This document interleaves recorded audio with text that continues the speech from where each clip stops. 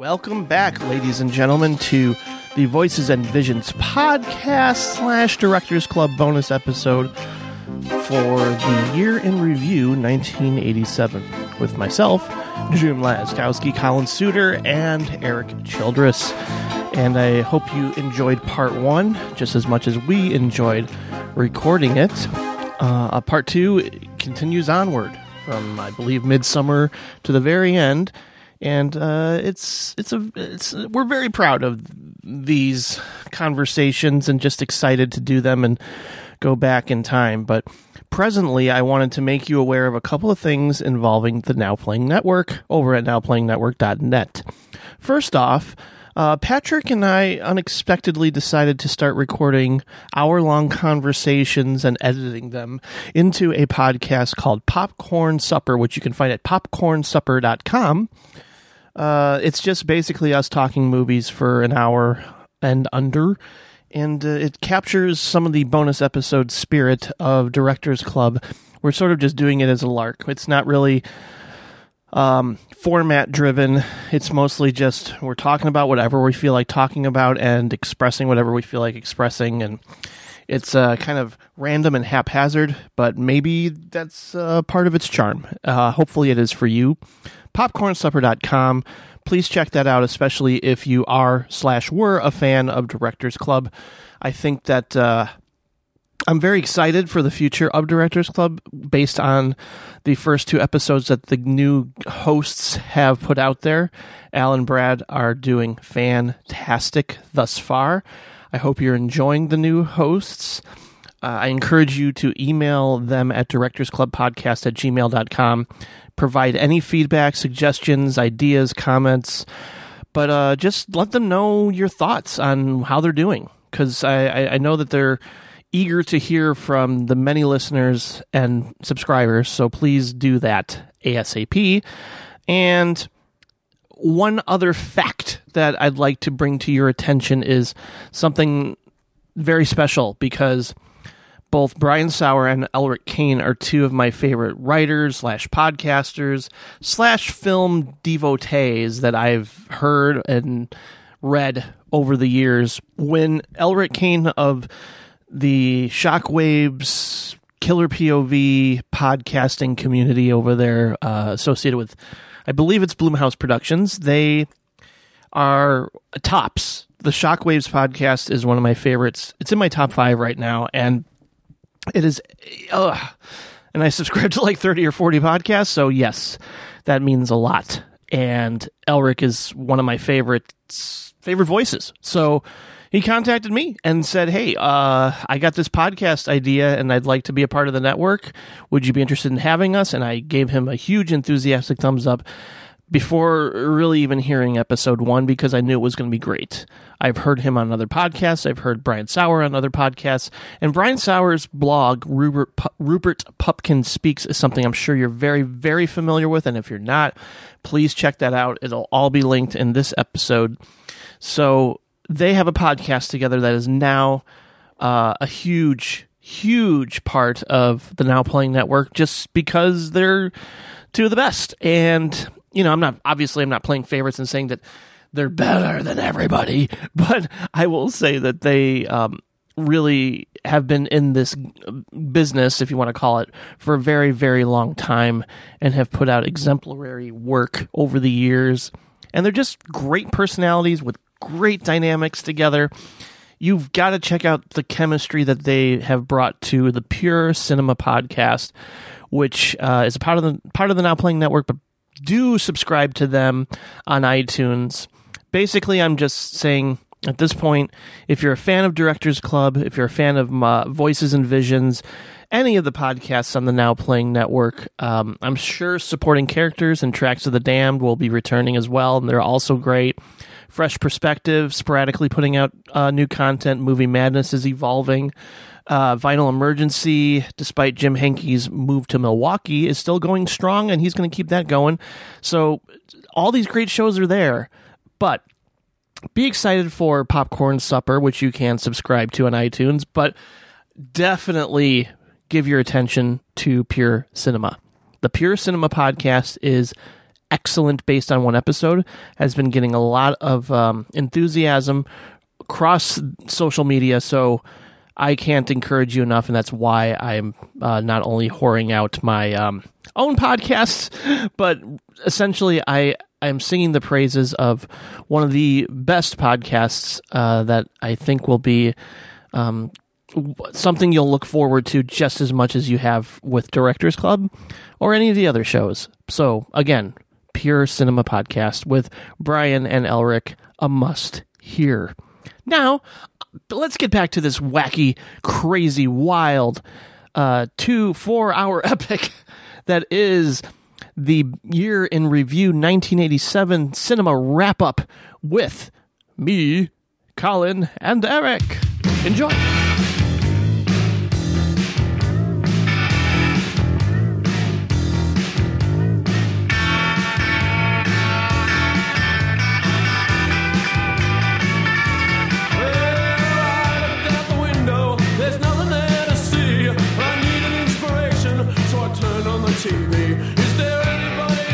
So one of the things I mentioned earlier in the show was that I had 2 films for one slot on my top 30, and that's because I caught up with these 2 foreign language films that came out this year, Jean de Florette and Manon of the Spring.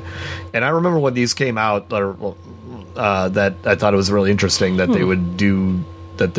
I've never seen a project like that before, where it's like 2 separate films part of a whole piece, like the Three Colors trilogy or Clint Eastwood's Flags of Our Fathers and Letters from Iwo Jima, that kind of thing. So this is like my first memory of seeing something like that, and so I caught up with both these films finally about a month ago, and I thought they were really good. I mean, I think that these are really, and I think they should be watched like in the same evening, as like an intermission between the 2 films as one whole like 4-hour film.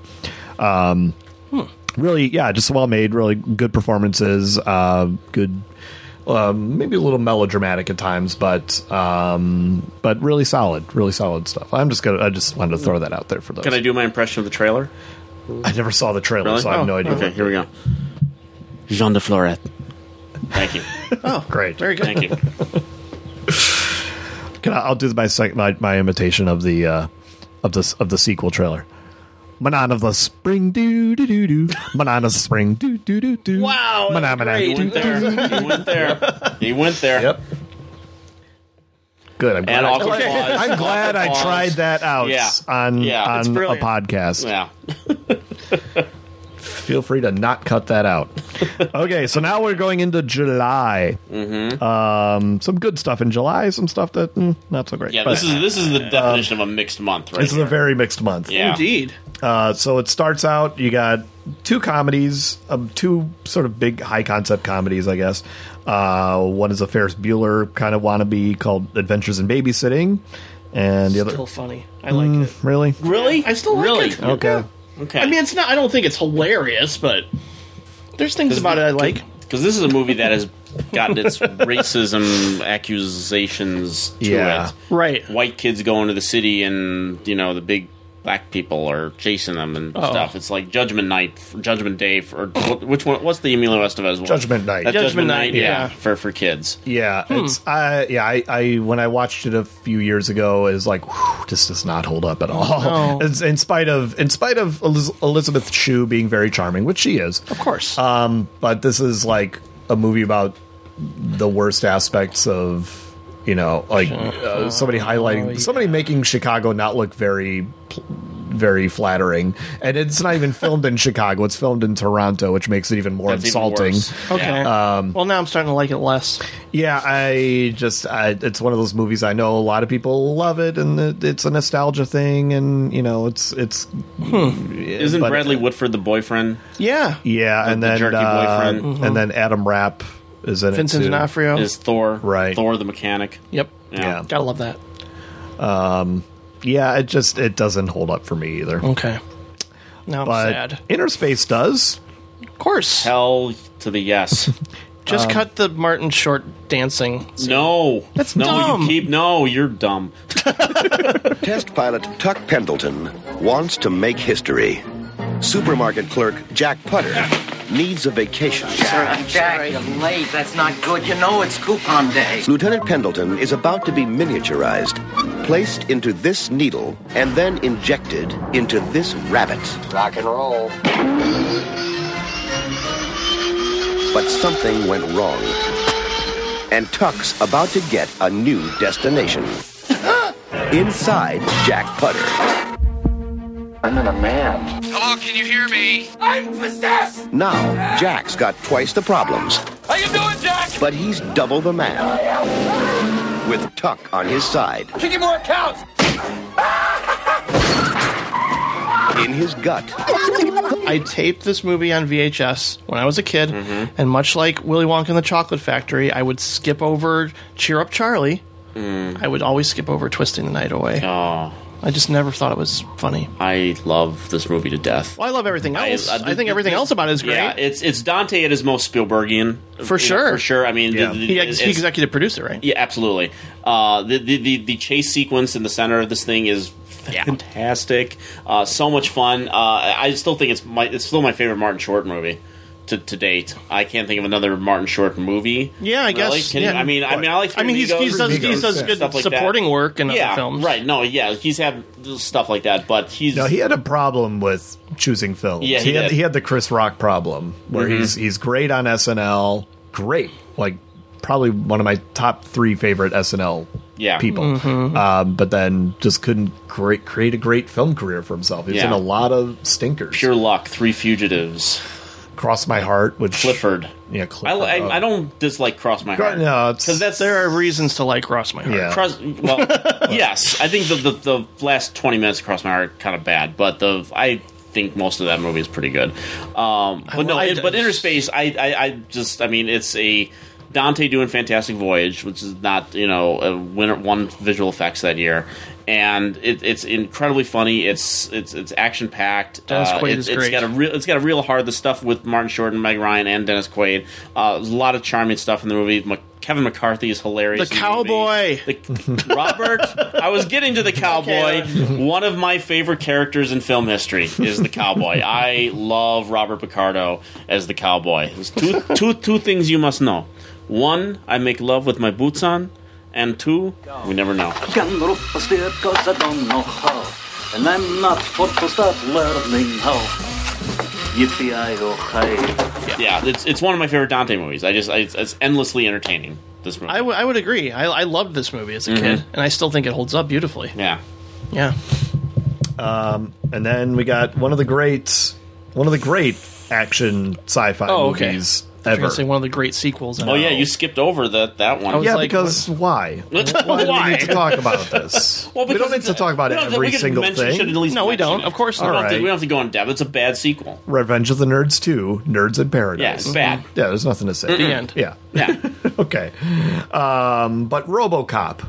I mean, what else is there to say? I mean, it's RoboCop. Perfect. It's phenomenal.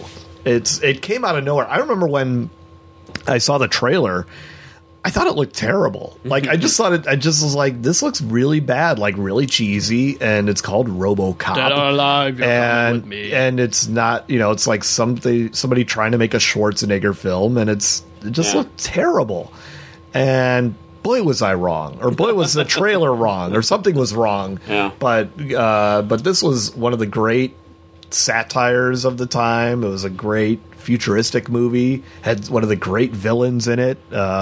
Oh, man. Kurtwood Smith. He is so good. Clarence Boddicker. Yeah, I mean, just Bitches leave. yeah, endlessly quotable.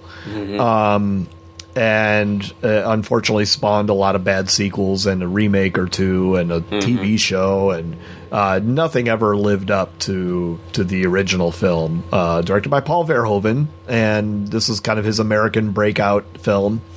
And man, what a great It's movie to start with. Unbelievable. I great.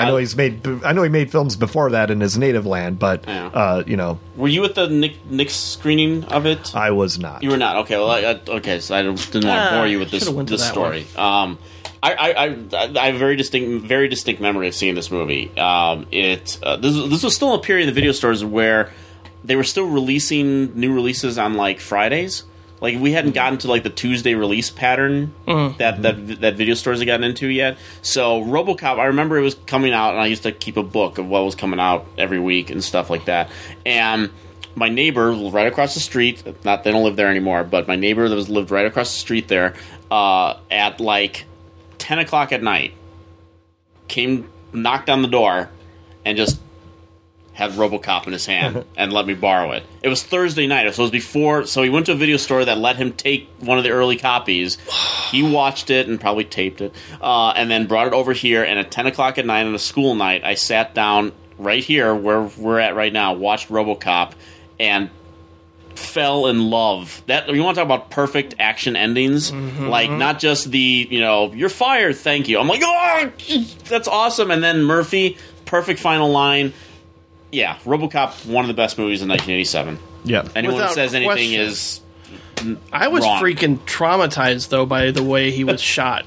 Like, I mean, the graphic violence, the graphic violence in this was just, I wasn't prepared for it at the age I saw it. Well, originally rated X. Yeah. That was the reason why I even became aware of this movie in that summer, is that when people would do their summer movie previews, they had talked about how this movie was rated X for violence. At that time, you'd only really, at least I had only really heard of movies being rated X for sexual material. Angel Heart, we talked about earlier, and things like that. But I didn't rated X for violence? Jesus Christ, how violent is this thing? And then you see it, and like, God damn, that was violent. And then you see the director's cut later on, and his death scene in the director's cut is even more brutal.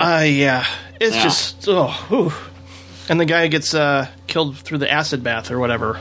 Doesn't well, that was always weird and gross. Yeah. Unexpected. Yeah. Help me. And a nice inside joke with me and my dad always, when we try something new for the first time, we would always deliver it in the same cadence of, I like it! I like it! And then later in the month, a biopic, the Richie Valens biopic, La Bamba. Well, I thought you were going to say Jaws 4 was a biopic, but sure. Colin is just going over the sequels. He wants to pretend they never happened. This was a bad sequel month. I'm going with stuff that I've highlighted on my list that I think are worth talking about. Okay. And I guess I didn't think of Jaws 4 as worth talking about.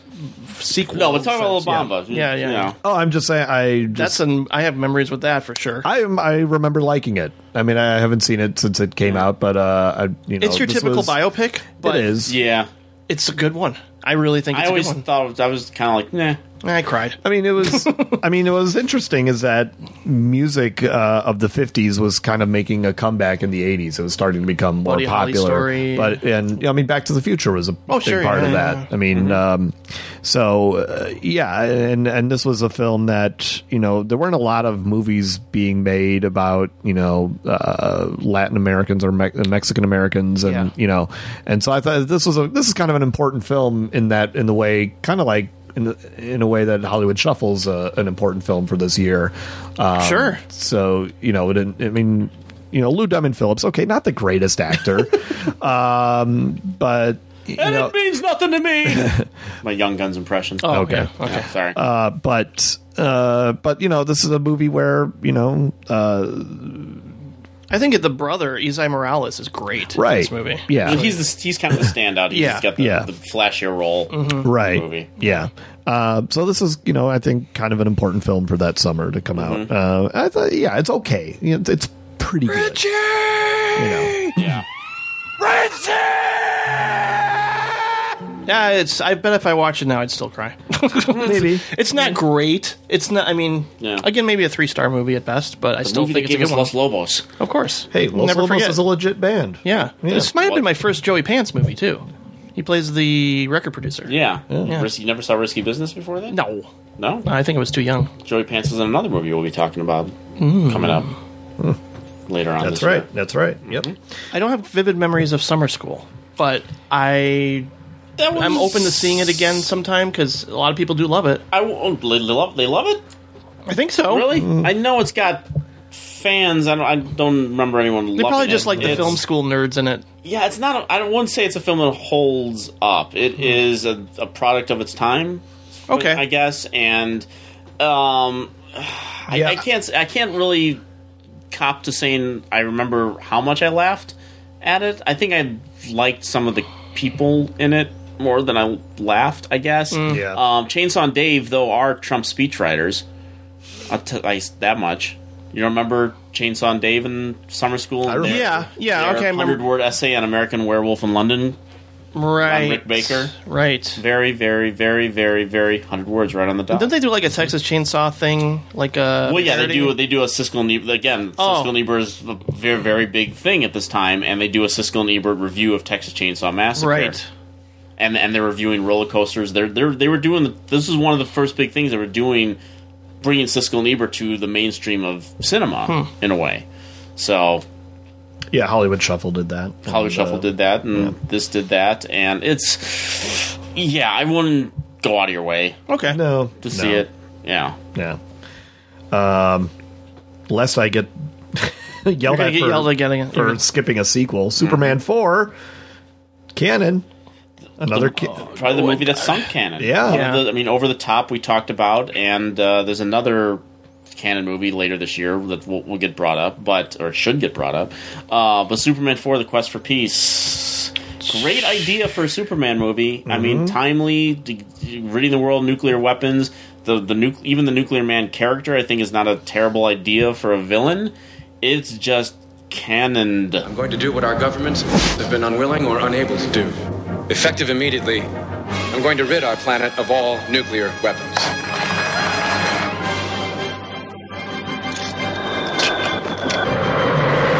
The greatest threat to Superman is Lex Luthor. Smarter than I thought. We can make the world safe for war profits.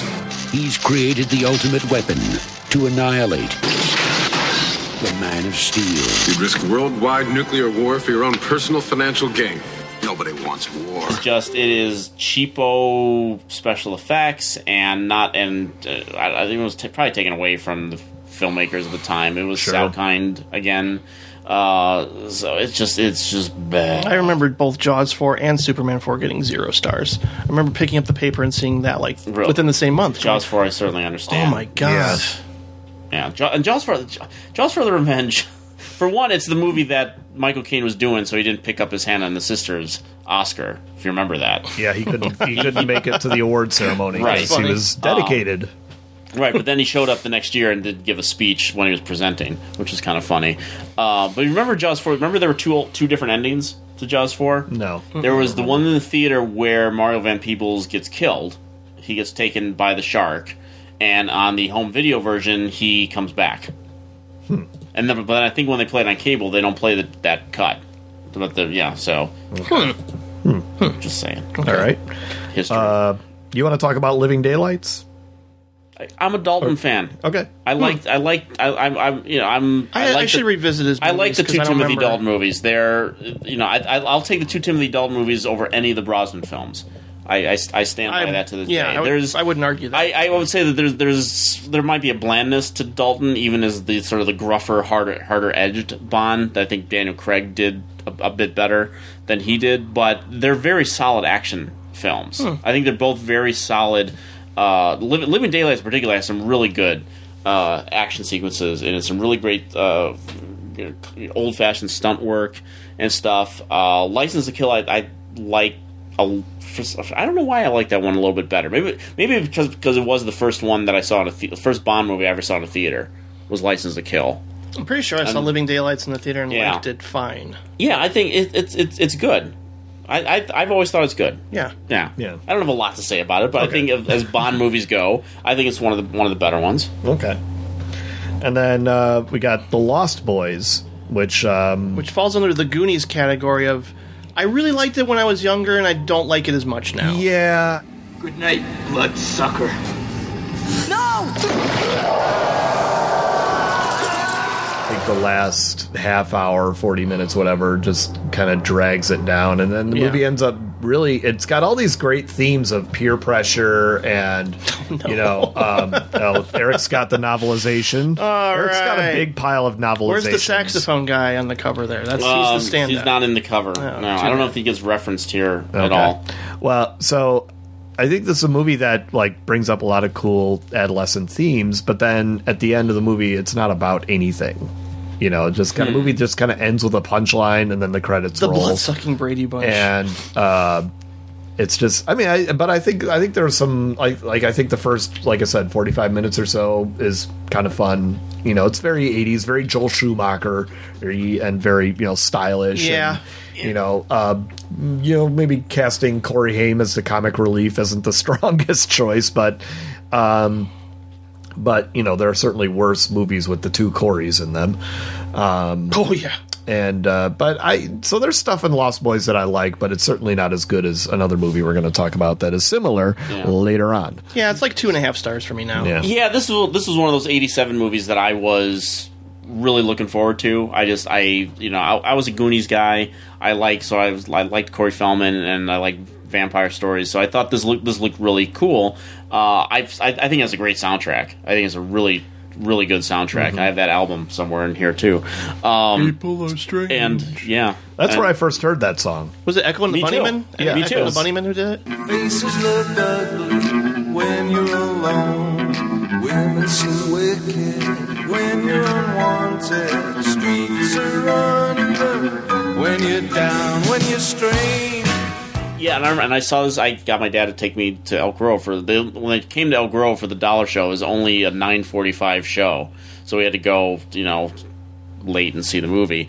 And I really enjoyed it at the time. It doesn't. The thing that still stands out to me is the style. I think that the mood of the film mostly works. It does then get into the action stuff later on in the movie, and is not as strong. But the idea that, you know, like, teenagers were fighting vampires, I'll take it over the Monster Squad. Sorry, folks. It's not the same level for me. Yeah, and it inspires some really great jokes in What We Do in the Shadows. So, yeah. How do you enjoy your worms? We stole that from the Lost Boys. That's right. It's great. What about that? You're eating maggots, Michael. Yeah. It doesn't work on chips. It only works on things that already look like worms. So do we want to move on to August now? Sure. Yeah. I kind of still like Stakeout. Stakeout's all right. Yeah. I kind of like it, too. I watched it a few weeks ago, and it's all right. Yeah, good chemistry again. Badham, typical John Badham 80s kind of movie. Mm-hmm. Yeah. I think it's fine. Yeah, it's a little too long. Yeah, it's definitely long. They could cut 20 minutes out of it easily, and certainly still not lose any. But Dreyfuss is fun. Kind of makes that movie Yeah. work. I mean, Dreyfuss is very funny in it. Yeah, absolutely. And I like Estevez. I think the two of them are pretty. Yes, I think that there is a chemistry. good. Yeah, that's fine. And then I never saw Masters of the Universe Ever? all the way Really? through. Not all the wow. way through. Really? No, I just like the He-Man thing was never really in my thing anyway. Yeah. And then I was already like, this is when I'm starting high school, so like I'm done with all that stuff. You know? And it just I don't know. I never really went back to it. So. I wasn't in high school yet, and I mean the He-Man thing was like mid '80s. Yeah. Even well before the cartoon, and that was there was Star Wars, and then there was the Masters of the Universe stuff for me, and I thought all the things were cool. I liked it. You play with them and all that kind of stuff. Yeah, I don't think the Masters of the Universe movie is bad. I don't. I think that they did exactly what they set out to do. I mean, I think they didn't have the money to do a full thing in Eternia. So they made it. They came to our world. So you had all these the He-Man and Teela and Man-at-Arms and whatnot in our world with Courtney Cox, and there's time travel and there's time travel in it, and there's James Tolkien. Right? And Frank Langella and Courtney Cox and Meg Foster as Evil Lynn. Perfect. She was born to play that with her eyes. With her eyes, yes. Wouldn't have been my first choice to play Evil Lynn, but I get it. And then they had Billy Barty as the character that wasn't in any of the Masters of the Universe. Gwildor, I think his name was. Yeah, he's drinking barbecue sauce and stuff, eating from the chicken restaurant. Anyway, I mean, even Dolph Lundgren says during the Electric Boogaloo thing that he felt kind of stupid, doing the movie. But it's probably, I mean, it's the only He-Man movie we have and may ever get, but it was as good a He-Man movie, I think, as you could possibly get. The same way that when they made the Teenage Mutant Ninja Turtles movie a few years after that, it was probably the best possible version of that thing you could possibly do at the time for the money. And yeah, it was a huge bomb. It it's one of the 3 movies credited as tanking Canon Films. Yeah, I remember seeing it in the theater. I don't think and it's bad. I was excited for it, and I walked out going, "That was all right." I mean, it wasn't like over the moon. I didn't hate it. No, I just thought, I had a good time while I was watching it, and I probably won't be excited to rewatch it as much as like some of these other movies. No. But it's not horrible. No, that's not horrible. I also saw Back to the Beach that same weekend. Back to the Beach is odd because... Yes, it is odd, for sure. Well, I mean, because, like, when it came out, I remember it was so well-reviewed. Like, the critics loved it. And then I didn't see it in the theater. I saw it on video. And I got, for the first 15 minutes or so, I thought, okay, this is actually kind of funny and pretty charming and better than the trailer would suggest. But I had no point of reference for the movies that it was referencing. Same here. And so, once the beach part of the movie got started, I was like, I felt lost. I'm like, I don't get why this is great. I seriously don't get it's a weird nostalgia trip that I have no connection to, and it just didn't do anything for me. Maybe I'd like it more now. I was excited when Pee-wee showed up. The first 10 minutes of that movie are actually really funny. Yeah. The first 10 minutes are really funny. And what Colin's right, I had kind of the exact same reaction to it. I mean, Frankie Avalon beating the door down with his kid's head, that's funny. I'm sorry, that's funny. Of course. But yeah, when it does become the nostalgia trip and they're bringing in actors who are from that period and stuff like that, I mean, the music was kind of cool in it. But yeah, it was when old Pee-wee showed up and then he rockets away on his little Silver Surfer slider or whatever. Funny.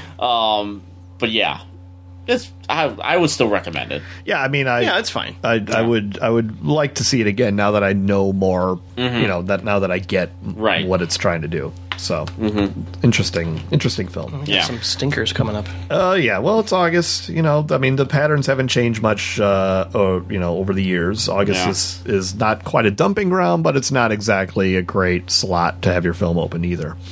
There was a huge bomb with Madonna called "Who's That Girl" with her and Griffin Dunn. That was pretty terrible. The follow-up to At Close Range. Yeah, by James Foley. Yeah. James Foley directed that? James Foley directed Who's That Girl. It's still better than 50 Shades Darker. It's true. It is. But there is one... there is a pretty terrific thriller, No Way Out. It's Kevin Costner's... movie I haven't seen that I should... You've never seen No Way Out? No. Oh. Let us convince you. Well... You can convince I'll try to convince you. I think Was this Tony Scott too? No. Oh. Roger Donaldson. Yeah. I'm thinking Revenge.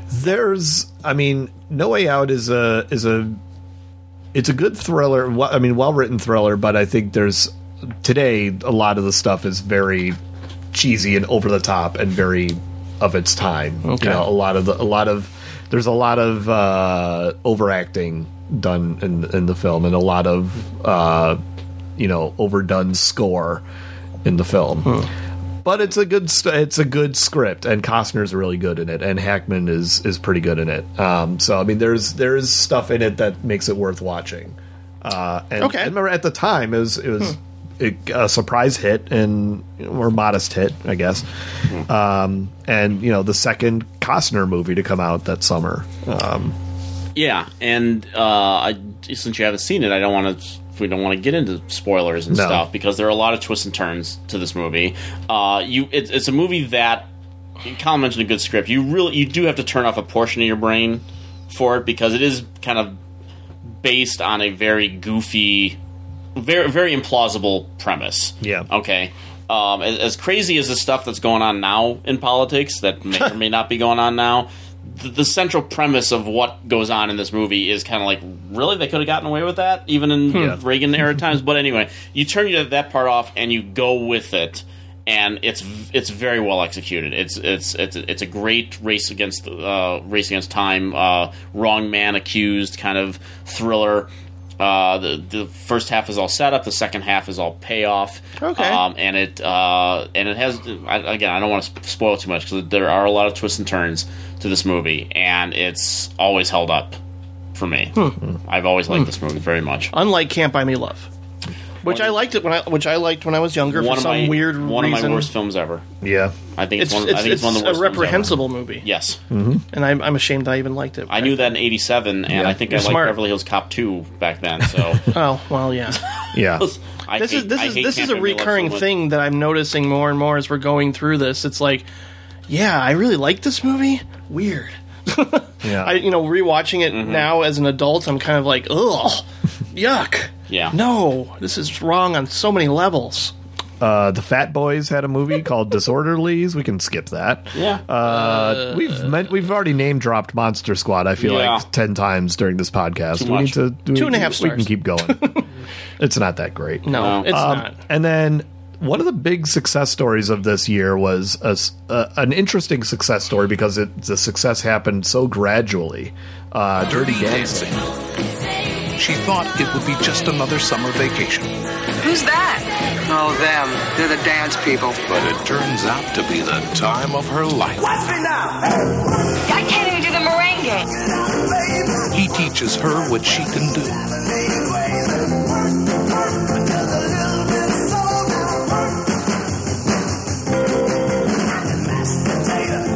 Patrick Swayze and Jennifer Grey. By the way, the story is so strange of this movie. Nobody ever brings it up. Like, these two characters don't get together unless another character has an abortion. So for me, it's an abortion musical. That's kind of how I always describe it. There's a kind of weirdness to it in that way. Yeah. A little subversive. Nobody wants to talk about that part, but it's there, people. Yeah.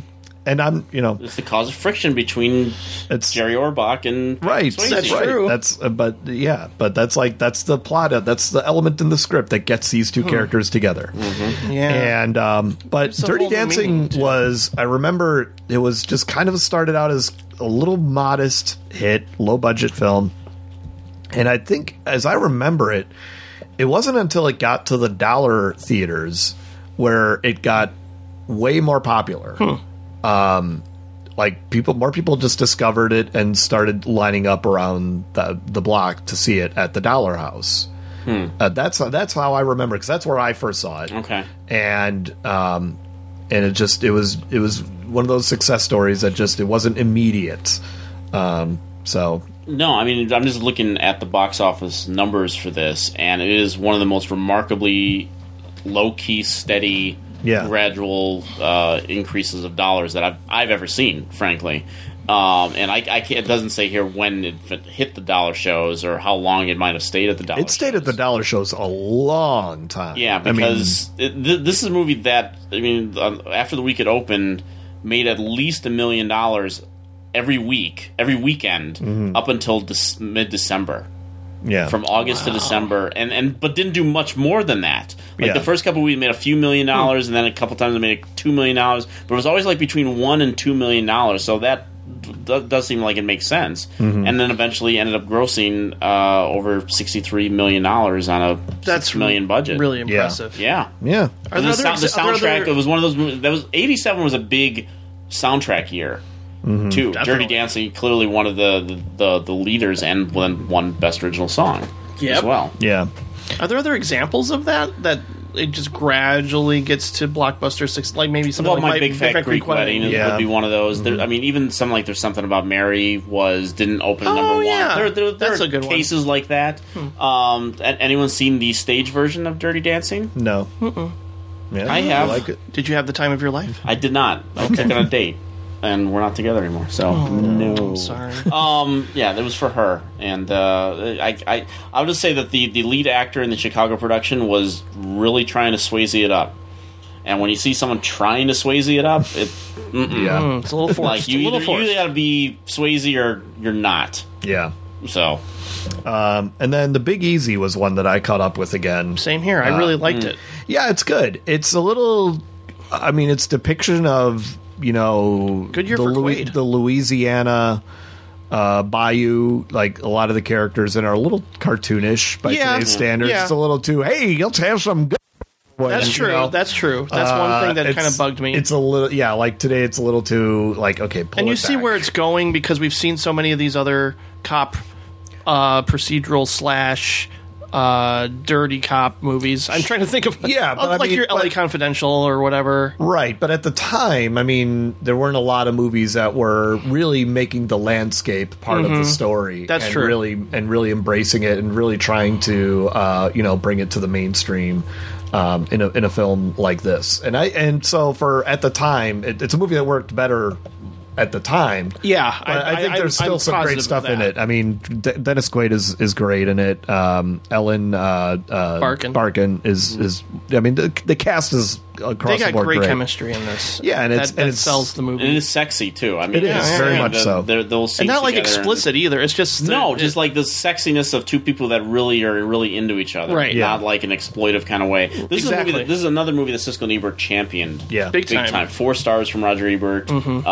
I think it was like number 2 on his top 10 list, possibly. Wow, I have to look that up, but it's a good film. I don't quite like it as much as they did, but I think it's a good film. Mm-hmm. Yeah, where it ends up in the climax, I'm just like, just what you expect. Yeah. Mm-hmm. John Goodman in the film too. Of course, always got to mention John Goodman. Yeah, it's always great. Yeah. Mm-hmm. I got nothing to say about Born in East LA and Garbage Pail Kids. Hamburger Hill is a good Vietnam movie. Wow. Yeah, it's good. It's very unconventional, especially for its time. I don't think it's good. Okay. It's kind of it's not really a singular storyline. It's basically very very multiple characters, multiple like little storylines going on in it. But all centered around the battle at Hamburger Hill. But it's really well done. It's a really good movie. Not a huge cast in it. I mean, there's some names in it that went on to. I want to say Don Cheadle is in it. Yes. Yeah. Dylan McDermott. The leader of the crew. Yeah. But you'd think a movie like this that is so loaded with characters. Courtney B. Vance. Yeah. Was a big part of that story. It's a good film. Yeah. It really is. It's no Hamburger the Motion Picture though. Okay. No skiing in it. No. Or is that Hot Dog? That's Hot Dog. Okay. Either of you have anything to say about The Fourth Protocol? I don't remember. It's a good Michael Caine thriller. Yeah. Yeah. Good Michael Caine. That's the one with Brosnan, right? Yeah. Yeah. No, that's a good that's a good solid race against the clock. Brosnan is building a nuclear bomb, basically, and Michael Caine is the intelligence agents that has to track him down. It's a solid thriller. Mm-hmm. It is. It's good. Okay. So moving on to September then. House 2 is horrible. Okay. Horrible. Probably the worst film of the year. Okay. Really? Maybe. The worst film of the year? Yeah. There's a lot to choose from this year. Well, I mean, I didn't see Garbage Pail Kids. I wasn't even talking about that. I know. Wow, okay.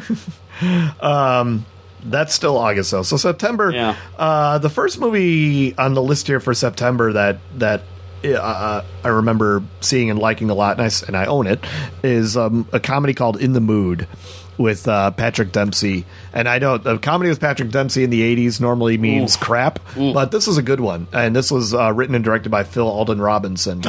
And it tells it's a really good, it's a really great it's a great concept for a movie. I mean, it's based on a true story about a guy named Sonny Wisecarver, who was, when he was a teenager, he was like 16 years old. He ended up getting married 3 times one year, and his story kind of just sort of took the nation by storm on the headlines. It kind of took their mind off. I think World War II was going on at the time. What a great distraction. It was kind of one of those fun little distractions. He did what? Yeah, I mean, just like Wag the Dog. Because seriously, it's it is kind of a crazy story.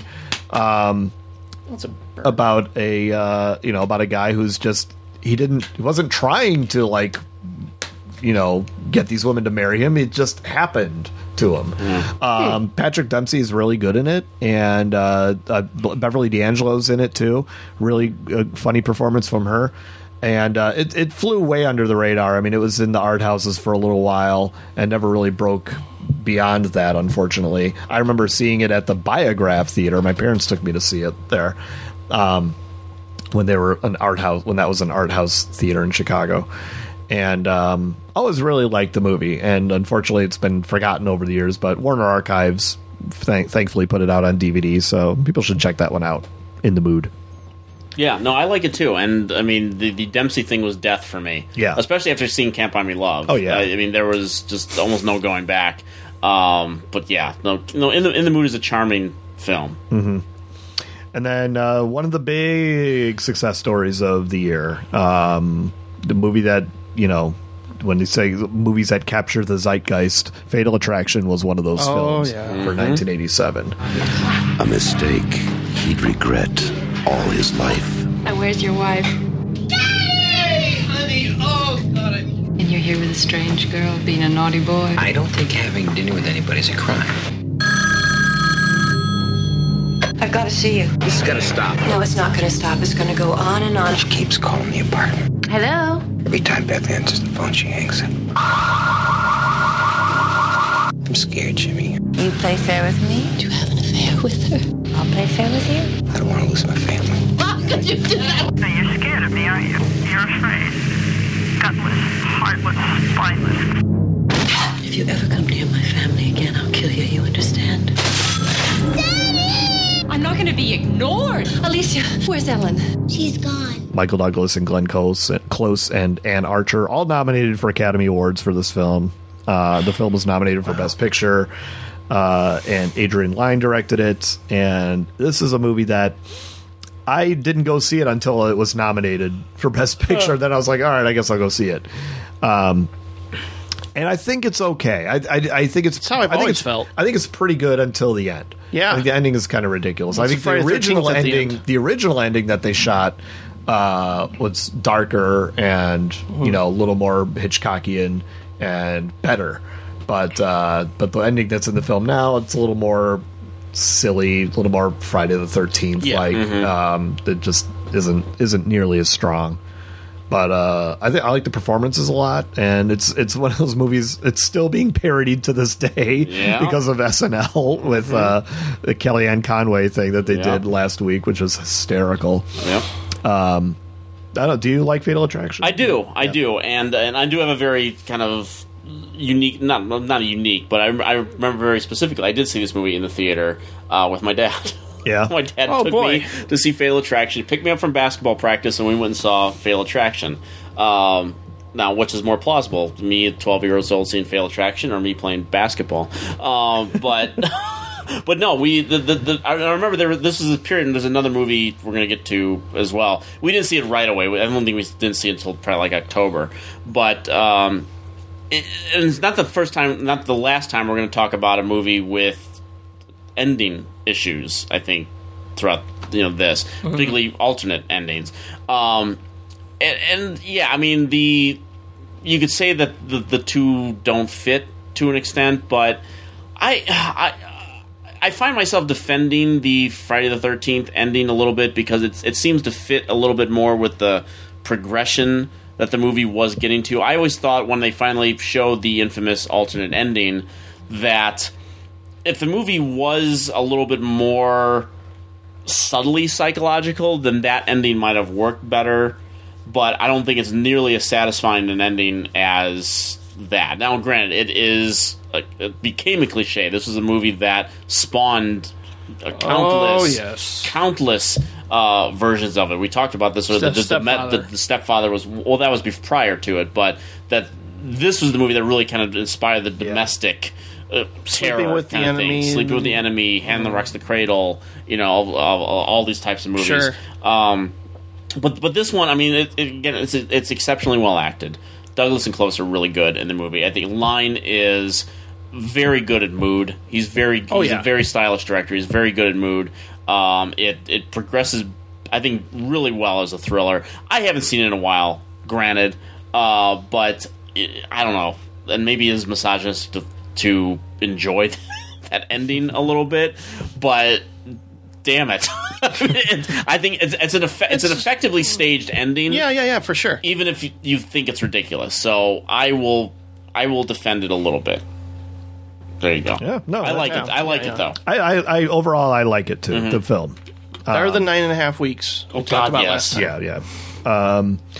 I never I watched Hellraiser a few weeks ago, and it's great. What are you guys talking? I feel like Dream Warriors Part 2. Really, you're a Hellraiser guy? Yeah, I like Hellraiser.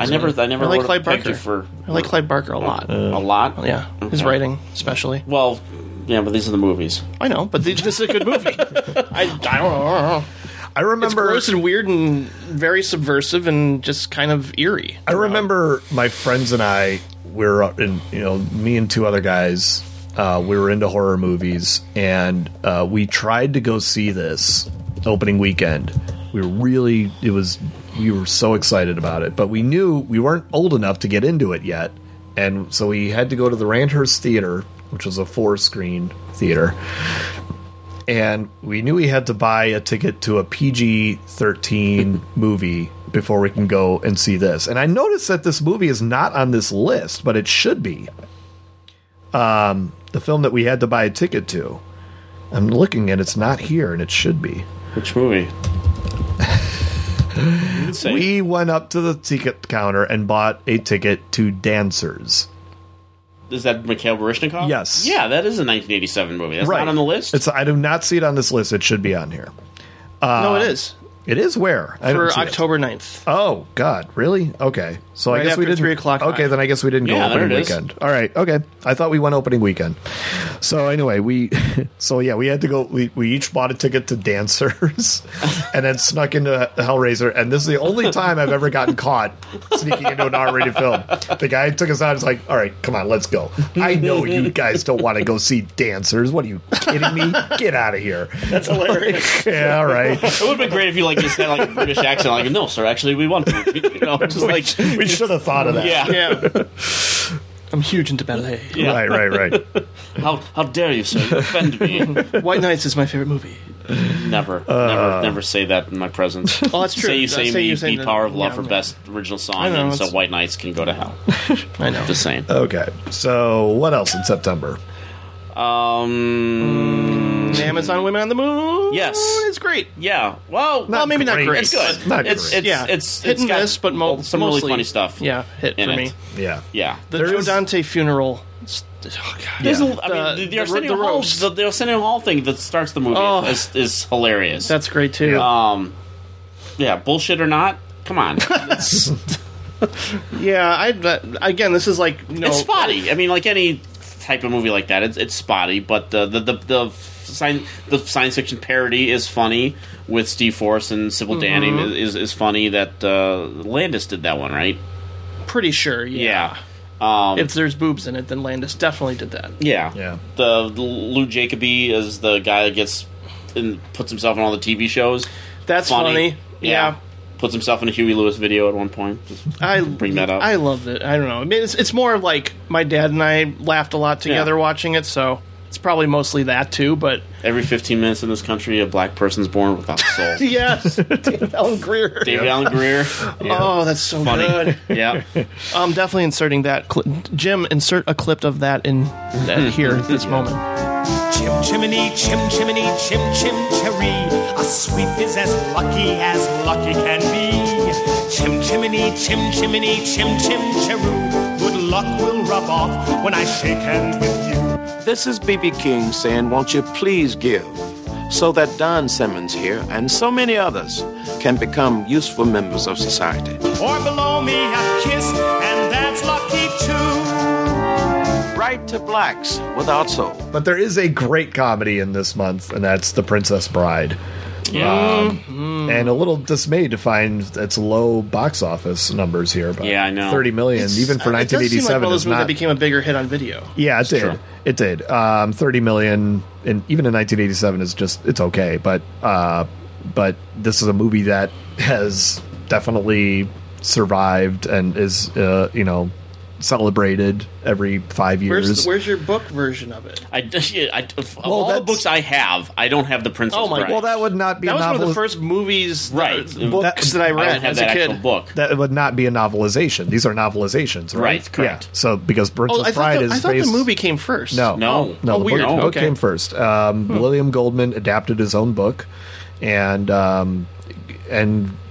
they assembled just the best cast for this thing. Oh, my Lord. Rob Reiner, was riding that career high at this point. Another director in that canon that you talk about with, like, Levinson and stuff. This was his time. This was he was in that great peak of his career. And, Cary Elwes and Mandy Patinkin and Wallace Shawn and Robin Wright, Billy Crystal, Christopher Guest, Chris Sarandon, and just all these little cameos. Peter Cook, one of the great scenes from that film. Yeah. Just tremendous. Every single scene is just comedy crackles gold, with wit, and it's fun and very romantic. When it's sincere, it still works, even when the rest of it is being a little snarky. Yeah. It's one of those great marriages of a great script, great director, and great cast coming together to just make this film that's still fun to watch today. I mean, it's great. Yeah, it's absolutely brilliant. And I'm for some reason, I'm looking at my best list for some reason, and I don't know what happened to my list, but I'm missing so many movies off my best list because this would be on it. Well, that's the thing about, like, 1987, like, I've changed my 1987 list so many times over the years because there are just so many great films that when you're done watching, like, why isn't this on my top 10 list? Because I can only put 10 movies in my top 10 list. And once you rewatch it can be reinforced. Your love can be reinforced for it all over again, that it bumps it up on the list. But I'm talking about, I just made this list. Okay. So I don't understand what happened. I mean, I was doing it a little bit gradually, granted, and going down the box office list, but I don't understand why, and I'm moving it somewhere into my list. I'm going to play with it while we continue to talk. Okay. But we'll talk about this later. Yeah, we will talk about this later. But no, Princess Bride, one of the most gracefully aged movies I can think of. Yeah. I mean, it's 30 years old. It is everything Colin just said. I mean, it's the sincerity of it. It feels like someone reading a novel. Obviously, you feel like Fred Savage in that movie, and I think even that has the great sincere payoff of that movie, and the way that he starts responding to the movie. It's all of us. And I mean, Christopher Guest's hands go to 11. I mean, it's just, there's so many just wonderful things. The sword fights are great. The sword fights are great in this movie. I think that the fight between Wesley and Inigo is one of the great sword fights I think has ever been staged. One of the most entertainingly staged sword fights. The payoff, Inigo's final line to Count Rugen is one of my all-time favorite payoff lines ever. It's a masterpiece in its own right. I really believe that. Endlessly quotable. It's one of those movies, too, that even my friends who aren't huge movie buffs will acknowledge this is a great movie and just they own it and watch it all the time and love it as much as I do. Yeah, I mean, I've always said I'm very forgiving of people and their opinions. I'm very much on the school of, not everybody's going to love every film and not everybody has the same opinions and we are all different people and everything like that. But if you don't like The Princess Bride, you're a freaking idiot. I think we have nothing to say to each other. I mean, how do you not like The Princess Bride? Right. Then you're just a tool. A bad person. You're just a bad person. Yeah. I think this is why Patrick refuses to see it. Because he's worried. He's genuinely worried that if he doesn't like this, he should be. Okay, then there's going to be like an army. Yeah, I think one of the reasons why it didn't really connect back then was just it was a hard movie to market. I mean, it was you look at the poster and it's called The Princess Bride and it looks very fairy tale like. You don't know from looking at the poster or the ads that it's this great comedy. Right. That was a problem. Right. Yeah. No. I don't think I saw it till video. And I didn't. No, me neither. Yeah. So that's it for September, right? I'll throw out there really quick. A bestseller with Brian Dennehy and James Woods, I think, is a pretty decent thriller. Didn't care for it too much the first time I saw it, but I like the two of them. Larry Cohen together. wrote it. Larry Cohen wrote it. John Irvin directed it. Not a great movie, but the two of them have a really solid. Yes. I mean, they're really good in the movie, and I can watch it just for their interplay. And The Big Town, Matt Dillon. Never saw that. You never saw this? Well, Diane Lane's naked. How you doing? How you doing now? Okay. Well, there's two naked Diane Lane movies in September. We didn't mention Lady Beware either. Not that we should, but Diane Lane's naked in it. Big Town also naked, but that's not the highlight. It's actually a really good period gambling story. Matt Dillon comes. I'm pretty sure it's Chicago that he comes to in the 1930s or something like that. Tommy Lee Jones plays runner of a back hall gambling hall, and it's all about shooting dice and craps and stuff like that. It's it's a hustler type movie. Good period detail. Dillon is really good. Tommy Lee Jones is really good. It's kind of an old school kind of hustler gangster kind of story. And always worked for me. I always liked Big Town. I remember that one. Real Men's a dumb movie, but I remember kind of liking it as a kid. But I probably you shouldn't watch it anymore. That's what I'm. About. I remember it's like an alien weird police cop movie. I don't know what it is. Well, it was a funny trailer. It's a weird movie. I was a big John Ritter fan at the time, obviously, me too. He wasn't doing a lot of movies. Skin Deep wasn't until 1988, the trailer made me laugh just because there's Jim Belushi still wasn't hated yet. So he wasn't quite there yet. So the prospect of the big brawny guy and the John Ritter playing the nebbish kind of guy seemed like a funny premise. But he's got the pen from the aliens in the movie. Do you remember that? Oh, weird. He got the pen that was given. Jim Belushi knows about the existence of aliens, and he has the pen from the aliens, and he pounds it through the baseball, and it turns into a UFO and flies off to the aliens. Wow. This is a real movie, Colin. It is. Never seen this movie? Okay, no. It's bad. Right. It's bad. Right. Great. Big Shots is one of those movies that I liked as a kid, and I mean, it's a Chicago movie, and it's pretty bad. It has some really weird moments. One of which I even captured and put on YouTube, where the brother compliments his sister on her amazing ass. And I didn't think nothing of it as a kid, but watching it as an adult, I was like, that's really weird. I don't know if I would How ever. old was the sister? Like 16, and he's like 13. Mm-hmm. I'm not saying that's appropriate of the age. I'm just curious. It's just weird. Like, why would you even? It has nothing to do with anything else. You've got a nice ass. What? You've got a nice ass. I do? Yeah, you do. I'm gonna cut their peckers off and put keychains on them. The peckers aren't big enough for a keychain. Man, what you talking about? I got me a big pecker. And a line that for some reason is stuck in my head from this movie is, I can walk on water, eat bullets, and shit ice cream. I'm gonna kick your ass. I remember that. Yeah. I remember that line. So weird. It's all coming back to me. And those Russian bad guys. Yeah. I'm going to use your testicles as keychains. Well, the good thing is that Russian villains will be making a comeback in the movies very shortly. Yes, very much so. Wait, have they actually left? I feel like Russia is still like one of the go-to nationalities you use for your villain. I think we got to a point where you couldn't do the Middle Eastern thing so much because then it just seemed like it was being piling on and racist. So Russians were always a good thing. I'm trying to think recent movies where Russians. I just remember one year we talked about what Red Dawn. No. I mean, like on Nick's show, recently? like recently, where we talked about Russians. Anyway, now we're talking great horror in October. The great vampire movie, the better vampire western, the better Lost Boys.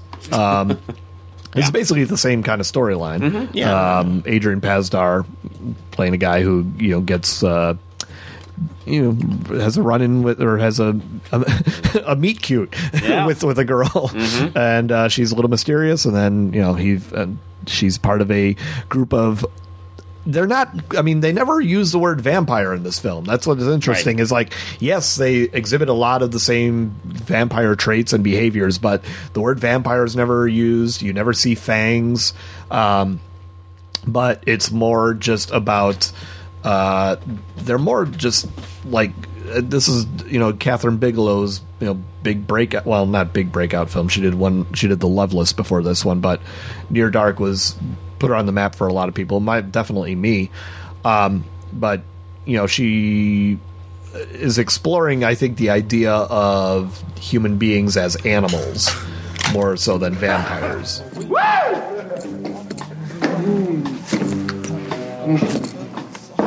It's finger licking good. Hey, Jess, I got smell like a dead polecat. And I just think, scene for scene, this movie is just masterful. I mean, it is a noir film. It's a vampire film. It's a Western, like you said. That great scene in the bar, which is like the 3 or 4 songs play in their entirety during this scene, and they're all fantastic choices. While they just, like, one by one take the people out of this place. It's just great filmmaking from beginning to end. Great Tangerine Dream score in it. Can't go wrong with Tangerine Dream. Can't go wrong with Tangerine Dream. And they pop up in another movie from this month. And Bill Paxton. This is where I remember first, like, getting like impressed with Bill Paxton. I know he was in Weird Science, and I did see it. But I didn't make a connection that was the same person. I just didn't know that. Did a movie in between. I like him in this more than Aliens. Right, I know that too. Wow. Yeah. But this was the one where he really made a real big impression on me. And I'd seen Aliens also. I didn't watch it over and over again. But in Weird Science, I'd only watched it once or twice, I think. But Near Dark was the one where I was just like, who's this guy? This guy's amazing. So, yeah. Yeah, I mean, clearly one of the sparks of this movie is that it was an Aliens reunion, right? Sorts, yeah, with for Hendrickson sure, and Jeanette Goldstein and Paxton, which I thought was just a really cool thing. And then Bigelow and Cameron hooked up not too long after. So, multiple connections there. But yeah, no, this is. Yeah, I mean, it's a pretty straightforward, and once you get to that bar scene, everything changes in that movie. I mean, it's you're not quite sure where this movie's headed. The hotel escape sequence is so wonderfully masterful. The way the progression to the end of the movie, and this community that these vampires, again, I'm using the word vampire, but like you said, they don't say that in the movie. Always referred to as a vampire western, of sorts, which is another kind of trend that we're seeing here in '87. But yeah, it is. I mean, please, and it flew way under the radar. I mean, it just kind of came and went. There was no real marketing for it or anything. Well, the thing that happened was, I mean, this is one of the movies that was released by the De Laurentiis group, DEG referred to. So it was kind of the Weinstein Company of its time in a way. They just didn't shoot the moon. They were more canon than prestige pictures. And $1 Million Mystery destroyed them.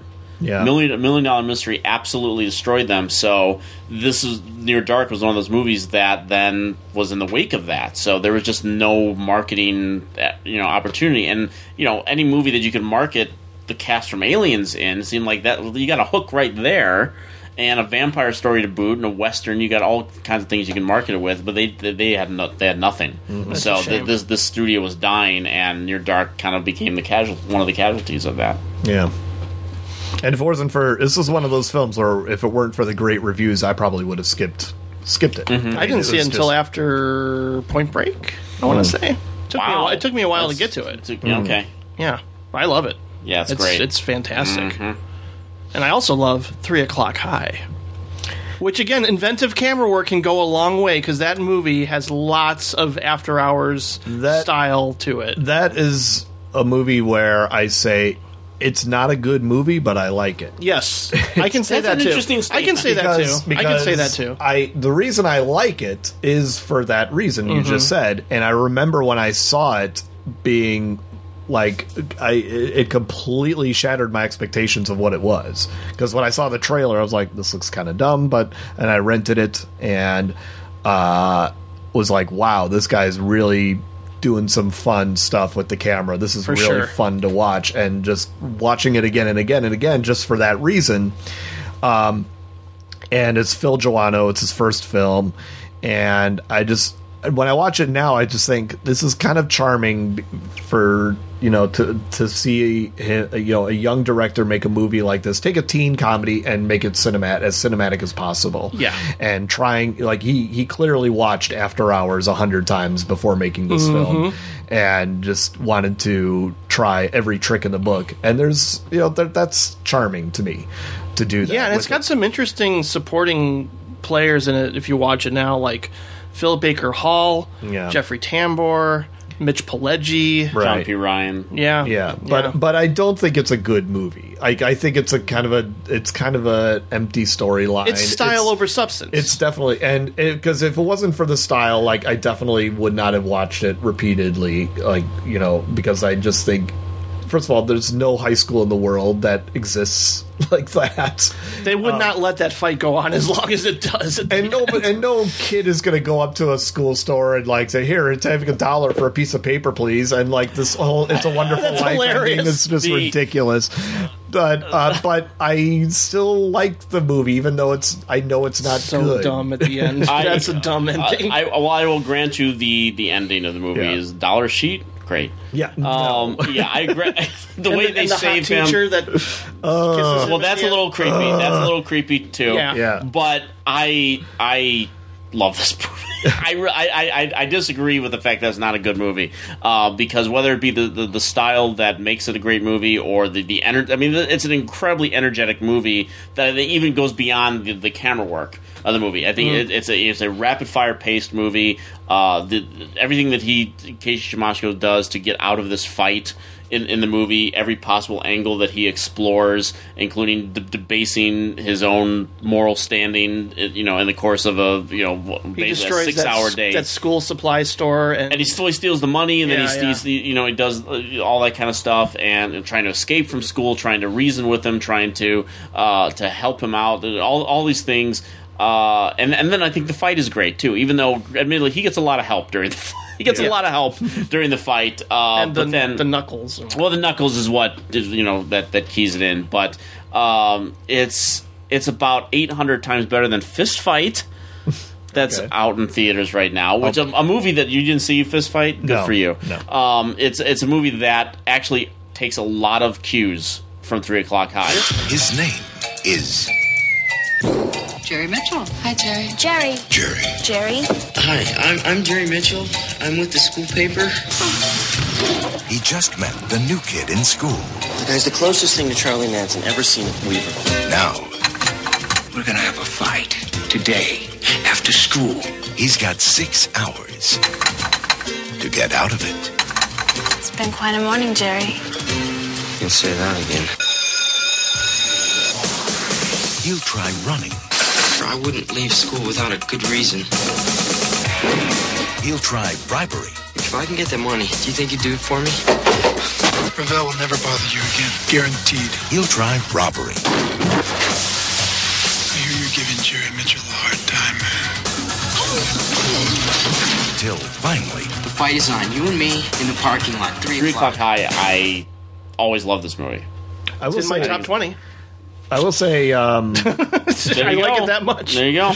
I will say I think my favorite performance in the movie is Richard Tyson. I think he's great. Mm-hmm. It's a really good performance. Yeah. I don't like knowing people, and I don't like people knowing about me. Yeah. And then I think a really terrific rock and roll documentary, Hail Hail Rock and Roll, which is Taylor Hackford's Chuck Berry movie. I should see that. It's really good. Yeah. It's really good. Been on my it's good list rock of and roll shame concert film documentary, but about Chuck Berry, and it's got Keith Richards and I think Eric Clapton, a bunch of other rock and roll heavyweights playing a show with him. Really, really good. Really good. You know what else is really good? Hope and Glory. Hope and Glory is great. It is a masterpiece.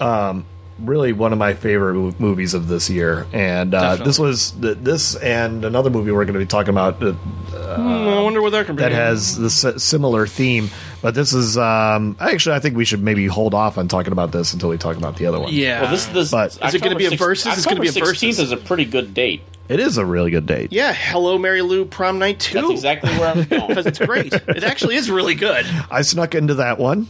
Yeah. All I remember was... It's a Carrie remake, but it's fun. All I remember was a shower scene. And you know what I'm talking about. I know exactly what you're talking about. I'm going to watch it right now. That's a great scene. That's all I remember from that. She takes off that towel and don't get in that locker. Yep. This is a good weekend, for sure. Mm-hmm. And then you got Barfly. Yep. With Mickey Rourke as is he playing Charles Bukowski, or is this a surrogate Charles Bukowski? I don't remember. Yeah, I want to say it's more of a surrogate. Very based on Bukowski, but right? He's not. I don't think he doesn't not call Bukowski. Okay. In the film. Okay. Yeah. Him and Faye Dunaway.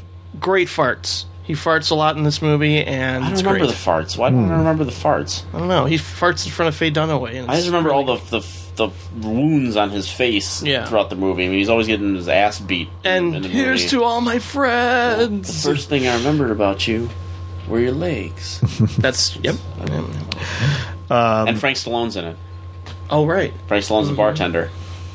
And then one of the best films of the year, House of Games. Yes. David Mamet. Another great David Mamet, although this is his directorial debut. A sucker born every minute, huh? And two to take him. A woman of one world. You want to see how a true bad man plies his trade? Yes. Seduced by the thrill of another. We're about to sting this guy. I'll do it with you, please. Discovering that danger is the ultimate high. What is life without adventure? A man who offers you his trust. You gotta tell. A tell? You're telling me the hand that has the coin. You want to know what tell? His confidence. You watch this guy and tell me, does he play with his gold ring? And takes you. Do you want to make love with me? For everything you've got.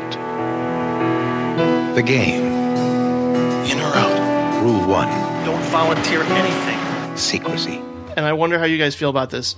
The lead actress, Lindsay Krause. Yeah, his wife. Do you think that she's good in the movie? I mean, I think There's to a compliment. stiffness. Yeah. I think when you watch the movie, because she's been in stuff prior to that, and she's been in stuff after it. But it seemed like maybe not the best marriage of her and Mamet's dialogue, kind of thing. But that character there's supposed to be a stiffness to that character. There is supposed to be a clinical stiffness to that character and a coldness that then begins to thaw into something more sinister. But even when she's shooting him at the end, she just kind of says it in a very robotic, unemotional, detached kind of way. But maybe that's kind of the point of, because the evil within her is coming from within, and I think that like those, I think she's better in those later scenes than she is in the scenes where she's supposed to be the actual clinical psychiatrist kind of thing. And tell me how I can help you. Tell me how I can help you. Yeah, I think the scenes with obviously there's many of them with Mantegna. The two of them, absolutely. And Mantegna is freaking phenomenal. Oh my god, in this movie, phenomenal. One of my favorite parts he's ever done. Yeah, this is I love it, and I see what you mean about Lindsay Krause, and it is kind of a strangely mannered performance. I don't know I can't really put my finger on it either. I think maybe part of it is, Mamet comes from theater, and maybe he's directing her the way a stage director would direct an actress to play to the back of the room. Just her speaking style is very, it's so unusual. It is unusual. It's hard to put. You have to adjust to it. Yeah, while you're watching it. I think I want to believe it's a stylistic choice on the part of the actor and the director, and it's not bad acting because the movie is so sophisticated and so strong in every other area. I know, and that's the only thing that I'm not saying it's bad, but it's not something that in comparison to everything else about the movie, and it's easily one of the best con men movies ever made. And Mamet's script is impeccable. I think I like Homicide just a little bit more because it's really freaking dark. Yeah, I'm not. I like Homicide. I don't like it nearly as much as House of Games. Lindsay Krause, by the way, also in All the President's Men. So if you go back and watch. She plays the woman works in the office whose boyfriend might have some information, and they kind of she ends up giving them the information. And she was in The Verdict too, which Mamet wrote. I think she was, or no, maybe I'm thinking of somebody else. I'm thinking of Charlotte Rampling. I think. Well, yeah, that's definitely not Lindsay Krause. She is in The Verdict. Okay. Yeah, she is in The Verdict, but not the Charlotte Rampling character. Right. No, House of Games, again, a movie that, even the trailer was really stylish and noirish and kind of wow, that looks like a cool movie. And then Siskel and Ebert raved the hell out of that movie. Yeah. I mean, that was Ebert's number one. It was Ebert's number one. It wasn't Siskel's. I know that. Okay. It was, and I remember their quote on the posters. One of my favorite Siskel and Ebert quotes was, "Our only argument was who liked it more." That's very I remember that too. And Ebert won that argument. When was the last time you saw the movie House of Games? A few years ago. Yeah. It came out on Criterion. I'm curious because you watch it now and you know the layers of the con that's going on in the movie, and I wonder if people find it easy. Like people who haven't experienced it before will find it a lot easier and a lot like really you didn't see that coming kind of thing. Especially the fact that Mamet has done things since then that have called back to some very much twists so. and turns to House of Games. I mean, that is where it all began from, cinematically at least. Yeah. But it's a cool movie. It's the best of those con men movies. I mean, but like something like Heist is like way. I mean, it's totally it's minor Mamet, but it's better. I think Heist. It's better than that. I mean, it's incredibly fun. Yeah, it's got a great cast. Spanish Prisoner does a couple tricks like that. Even State and Maine does a couple. And even Red Belt has a Spartan. Yeah. I guess that's just his thing. He wants that twist, but it always seems to work. Yeah, he does it. But the House of Games that's the thing right there. So do I have to defend Prince of Darkness? Sure. Yes. Oh, come on. You do. I have nothing to say. What? Oh, that's sad. I got stuff to say, but you can... I know you don't like it very much. No. I just think it's almost a culmination of John Carpenter's strengths, I think. I mean, it's like a mishmash movie of all of his other movies in a way, but I just find it endlessly creepy. And just the freaking television thing it's the Dream. The Dream transmissions from the future. That is... Oh man, it sends shivers down my spine. It's creepy for you, even though the movie just stops dead once they're trying to get Dennis Dunn out of a room. The movie there is a creepy vibe. It has a weird pacing to it that I just. Well, yeah, I mean it's this huge room of not psychiatrists, but the students and whatnot, and it's a huge room of people. So you're just waiting for all of them to get knocked off, which is I'm a fan of. I'm a fan of those type of movies. And it starts off with the creepiness, and it's really stupid and ridiculous, and the Satan is the liquid. I mean, it's why not? Right? Sure, okay, fine. I like the parallel universe element too, where it's like a phantasm quality at the end with the little reaching into the light onto the other side. There's something to that, but the movie does stop dead once Dennis Dunn gets trapped in a room. And you want to talk about misogyny? You want to talk about Dennis Dunn is a really horrible person in that movie, which was really disappointing coming after Big Trouble in Little China because he's just a bad person in that film. But you're supposed to like him too. So I don't know when they're just trying to get through the wall and everyone is I'm like this movie just stopped. And I've watched this movie countless times. I've watched it with the commentary track. I can never get on. I've never gotten on board with this film. Disagree, but that's okay. So what else is the only version of The Glass Menagerie I've ever seen is the film with Karen Allen and John Malkovich, directed by Paul Newman. Pretty good. We talked about Fatal Beauty already. Let's talk about The Hidden. Yeah. There we go. Yes. Yeah. Directed by the guy who did part 2. Freddy's Revenge. He did Freddy's Revenge. Jack Shoulder. Yeah. The first film I watched this year. I'm keeping track of all the films that I watched in 2017. Good choice. My first one on New Year's Day morning, The Hidden. And what a great movie. Oh, my Lord. What a great movie. It's perfect. So much fun. Didn't we ever talk about this at some point? I feel like because we brought up how it doesn't get a proper release. Maybe, but I mean, I thought so. Basically, it's the Terminator meets Invasion of the Body Snatchers, and it's such a fun premise. And Kyle MacLachlan is the perfect person to play the alien.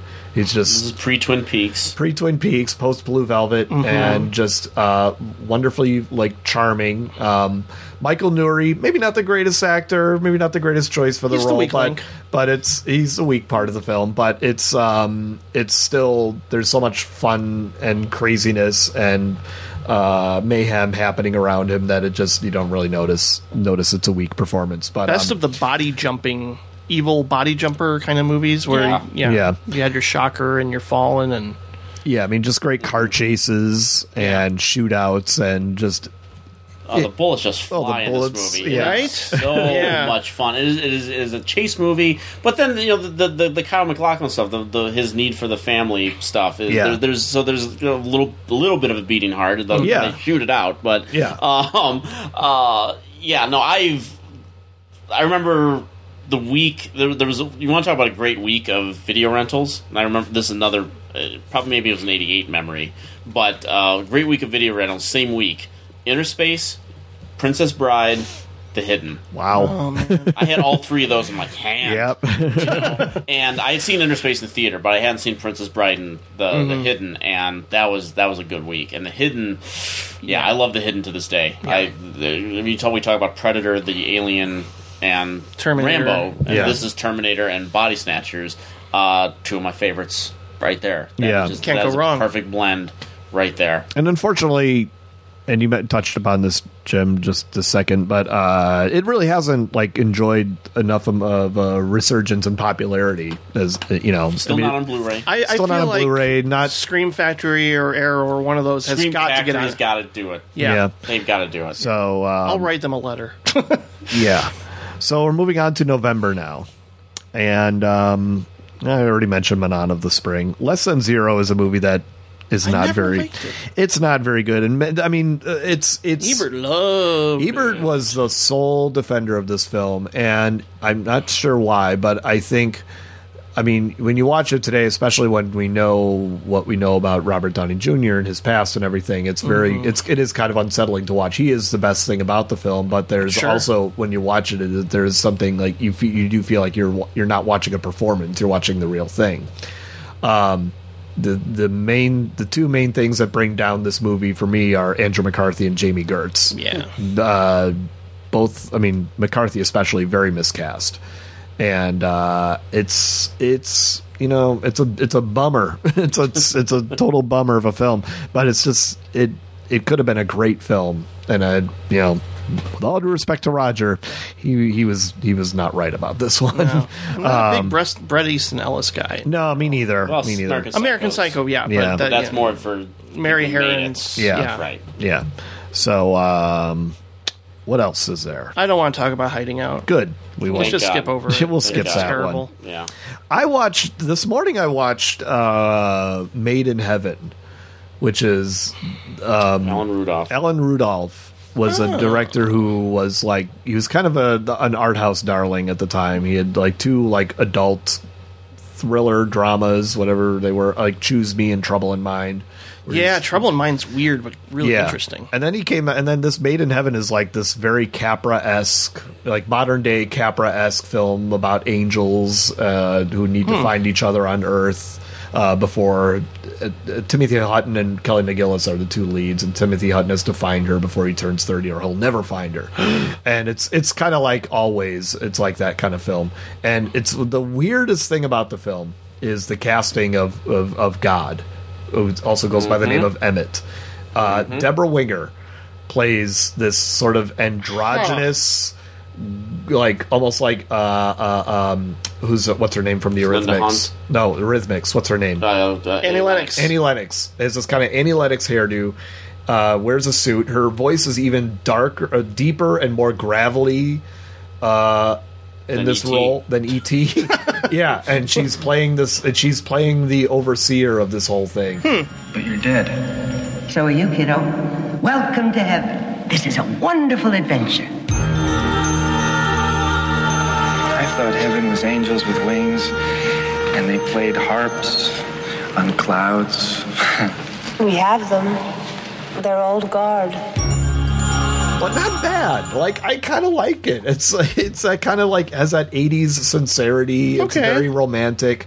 But it's an interesting, odd little film that I kind of liked. I've always been curious to revisit this one. I haven't had a chance to do it in many years. I think it's also not one that's available. It's on Amazon. I streamed it on Amazon. But the two things that I remember liking about the movie, one is the Deborah Winger thing. I always thought that was just a weird, a very curious representation of God. I thought that was kind of cool, and the scenes that are actually set in heaven. I thought that those scenes were kind of an interesting visualization of what heaven might be like. And when the main plot kicked in, when they're back on Earth, I was not as interested in that stuff. It's not as interesting. Yeah, it's true. But I like movies where the fantastical heaven story, like obviously Warren Beatty, the Heaven Can Wait. Yes, Heaven Can Wait is great. Yeah. I even like Heart and Souls, that dumb movie with the angels. Yeah, Robert Downey Jr. It's a showcase for Downey. To do his comic sensibility. I kind of like it. It's pretty lame, but I still like it. I'd rather watch Ghost Town with Ricky Gervais. That was all right. Much better movie. Yeah, that was all right. Yeah. Do you want to say something about The Running Man? Yes. Okay. I would like to say something about The Running Man. Okay. For one, we're living in it. Yeah, I know that. It's 2017, yes. And we are living in it. We're not that far away, I don't think. The opening scroll of the film is the year 2017, and it's you're right. It's not good. Yeah, I mean, we're living in a world where a game show, essentially, which is what we have, has taken over. Game show, reality show, however you want to define it, has kind of taken over. Nightmare. Yeah, well, the thing that's interesting about The Running Man, because I read the book, which was a Stephen King book under the Richard Bachman style, and they're wild. They're completely different. Much like The Lawnmower Man. Yes, oh god, very different. That doesn't even count really. But The Running Man in the book, the premise. I mean, it is a game show. It is poverty-stricken. Ben Richards has a family, can't afford to feed him, so he goes on this game show called The Running Man. That the premise is, there's a TV show now that is basically The Running Man, either on Fox or ABC, where you have to outrun the FBI. You have to try to limit your exposure to the world so you can't be tracked. And the premise of the movie, that's kind of interesting, right? And the premise, and here we are again. We're living in it. The premise of the book was that Ben Richards had to stay off the radar. There were hunters like there are in the movie, and what he had to do was he had to videotape himself and send in videotapes of himself to give them sort of had a little clue to where they might be able to get him. Now, of course, the twist in the book was that every time he would send a package off, return address. Oh, okay. Yeah. So it's kind of easy to, Sure. And then he ends up flying a plane into the studio and blowing everybody up. So, but that's But The Running Man, I like the premise of the movie. I think Richard Dawson is great. Oh yeah. In the movie, it's there's cheesy stuff in it, and the villains. I kind of knock Dream Warriors for the same kind of thing that they set up these kind of very fun villains. And then just kind of knock them off kind of pretty easily. Yeah. Particularly Jim Brown, just kind of shows up and gets barbecued right away. But yeah, I've always liked the premise of this movie. It's one of I think Schwarzenegger had a good year in '87. Predator and Running Man. Sure. And I remember it was the same week I saw Fatal Attraction with my dad. And while we were seeing those two movies on separate nights, the rest of the women in my family were seeing Cinderella, which had been re-released. At the time when Disney was doing those re-releases. Oh, right, yeah. So they went and took my sisters to see Cinderella one time, and then the other time they took my grandma to see Cinderella. The time my dad and I saw Fatal Attraction and The Running Man. I love the... I was 12. That's something to think about, too, is when your parents would drop you off, you'd see one movie and they'd see something different. Those are special. I mean, I've, again, a fondness for that, obviously, because seeing those movies, those R-rated movies with my dad, and they're weeknight movies, too. Mm-hmm. They were, not weekend, just went to school and, hey, we're going to see The Running Man tonight. One of the biggest laughs I had in the entire series of 6 Feet Under involves that very same thing where two people go to see two different movies. Yeah. Ruth wants to see Murder by Numbers because Sandra Bullock is in it. Okay. And then, the Russian guy that she's dating. Yeah. I can't remember his name, but he decided, he's like, no, I want to see Blade 2. It's just funny. I love, a good double feature would be The Running Man and a very underrated movie I think you also championed around the same time, Series 7. Series 7. I saw exactly where you're going with that. Yeah, I like that movie too. Mm-hmm. So The Running Man has some parallels to today, and one of the big movies of 1987, which would go on to win Best Picture, also has some parallels. Oh, yeah. And that's Bernardo Bertolucci's The Last Emperor. Which I like very much. I think it's a great film. And you just watch it. But yeah. You watch it today, and you think about the storyline. It's about a kid. It's about a guy who was born into privilege, surrounded by people who are there to clean up after him, to worship him, and he's kind of closed off from the outside world. And then when he gets older, he ventures out into the outside world. He becomes a playboy, and then he decides he wants to be a real emperor. He's been an emperor in the Forbidden City all his life, but that's not... It's more of a stage thing than anything else. He decides he wants to be a real ruler, and so he becomes ruler of China, but he's not really taken very seriously as this ruler because a lot of people believe he's been sort of installed into this position by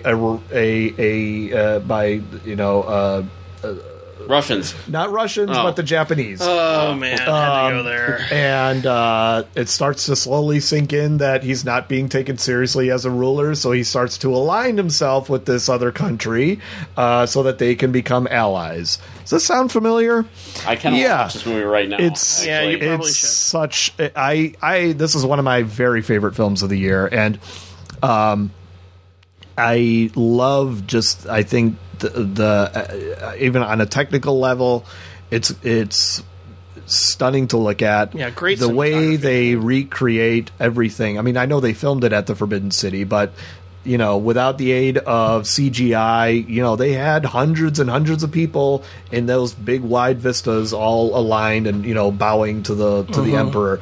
And it's this great life story. I mean, yeah, you said it's long. It's 2 hours and 45 minutes, but you really get the sense of a real fascinating life. Oh, yeah. To go from the emperor of all you survey to being this playboy, to being a ruler, to being a prisoner, and then a gardener, this ordinary citizen, you just feel like you're watching a history lesson, like the kind of which I've never seen before. Yeah.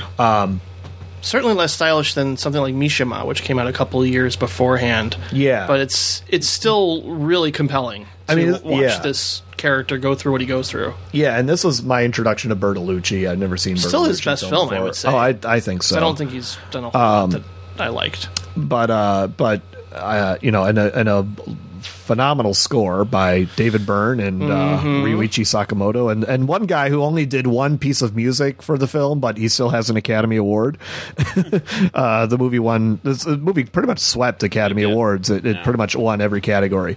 It wasn't my number one film of the year, but I'm okay with the Academy choosing this for Best Picture, definitely. I highly recommend it, and it is more relevant today than it's kind of eerie how it reflects what's going on right now. This is one of those movies I wish I had time to catch up on recently, because I don't think I've seen it since the 80s, honestly. All right, well, here we go. There you go. Enjoy. I will watch this. And I'll take in the mood too. Okay, there you go. Because I've never seen it. Okay. So anyway, moving on. Rest of November. Prince had a great concert film. The best Prince film, Sign of the Times. Amazing. Absolutely. I mean, if you really want to celebrate the music and life of Prince, don't go to Purple Rain. Although, go to the album Purple Rain. But the movie you should go to is Sign of the Times. I watched it. I watched it last year after his death, and it is. Are they re-releasing it now? That's the problem. They should. Wait, isn't it in the Prince collection? No, that's Under the Cherry Moon and Graffiti Bridge. Right. Yeah, those are the three Warner Brothers. This was the one that he did on his own with his own money, and a lot of it. It's a concert film. A lot of it, though, is. The show, he basically he filmed part of a big chunk of the concert at an actual concert hall and wasn't really satisfied with the footage and everything. So he basically recreated the stage in his own home and invited people to come in, and so he could shoot it the way he wanted to shoot it. So it's very, very Prince-like to do something like that. Very grandiose. But I mean, just the best representation of his energy, his music, his everything. It's so great. Great album, too. Yep. I got to find a new adjective. I keep saying great, but this is a great year. I can't help it. Yeah. Planes, Trains, and Automobiles was one of my first memories, too, of the video store of, like, it's always out. It's always out. When am I going to get to see this damn movie? And then, of course, I'm standing there and somebody returns a copy that second that I'm hanging out. And, of course, I grab it right off the shelf before they even put it back on the, the actual shelf where the movie cover is, where they just, like, put a little pile of this is what just came in recently. So it was a big triumphant moment for my life of finally getting to see this damn movie that I've wanted to see for so long and just never saw it in a theater or anything. Some get delayed, and some get Del Griffin. American Light and Fixture, Director of Sales, Shower Curtain Ring Division. Neil Page got all three. I was on my way home to spend a nice holiday with my family. Instead, I'm in a motel bed with a stranger. So instead of Thanksgiving with his family, he's spending 3 days with the turkey. Two happy clams just whistling down the road. Flintstones, meet the Flintstones, they're the modern Tony family. Paramount Pictures presents... I unabashedly love this movie. Really. I mean, even if... Say what you will about including that Paul Young song with them walking down the street, it still brings tears to my eyes. I'm very moved by this movie at the very end because we've been with these characters for so long, and they have great chemistry together, and they build this really believable relationship that has a lot of friction, especially early on. But I don't know, man. I think this might be my favorite John Candy performance. Oh, I definitely is mine. Yeah. And and I love the casting choice of putting Steve Martin in the straight guy role. Agreed. Really, one of his best performances too. Yeah. This is one of John Hughes' very best films. 100% agreed. Yeah. I saw this movie at the local library. Wow. There was every once in a while they were doing these like they would just do free screenings. I didn't see it. It was like after it came out on video, basically. Did they cut out the airports? No. Wow. Oh, no. At a library. No. And there's another one that we'll be getting to that I also saw at the library for a second time. But, yeah, and it was weird, too, because obviously it's an R-rated film, and they just let anyone in, I guess. Probably just R-rated for that scene. Yeah. Oh, yeah, totally is. Yeah. Totally. It shows you how stupid the rating system can be sometimes. Mm-hmm. This is my favorite John Hughes movie. Unquestionable. I think that it's so. It's the funniest. It's all the way to the end. Hughes clearly had that pattern of including some sort of realness into his movies. That there was always some sort of problem or some sort of psychological issue that had to be resolved by the end of the movie. And the end of this movie to me is heartbreaking. It's absolutely heartbreaking in a great, beautiful way, but. From the moment they say goodbye by the train station, they hug each other after these 3 days of nuttiness and at each other's throats. The conversation in the hotel room where they're drinking and they get drunk and they're talking about their wives is really beautifully done. And the whole montage of him on the train remembering the goofy stuff that they went to and then piecing together the stuff and the music in the background, and then him, again, some kind of wonderful, running out of the train and going there, and the Candy's sitting there like nowhere to go. He is sitting there and he has to reveal this stuff. And the shot of them walking together with the trunk, hand in hand, to me is one of my favorite images. Yeah. So this is in my top 10 list. Spoiler alert. No, it's in my top 20 for sure. Yeah.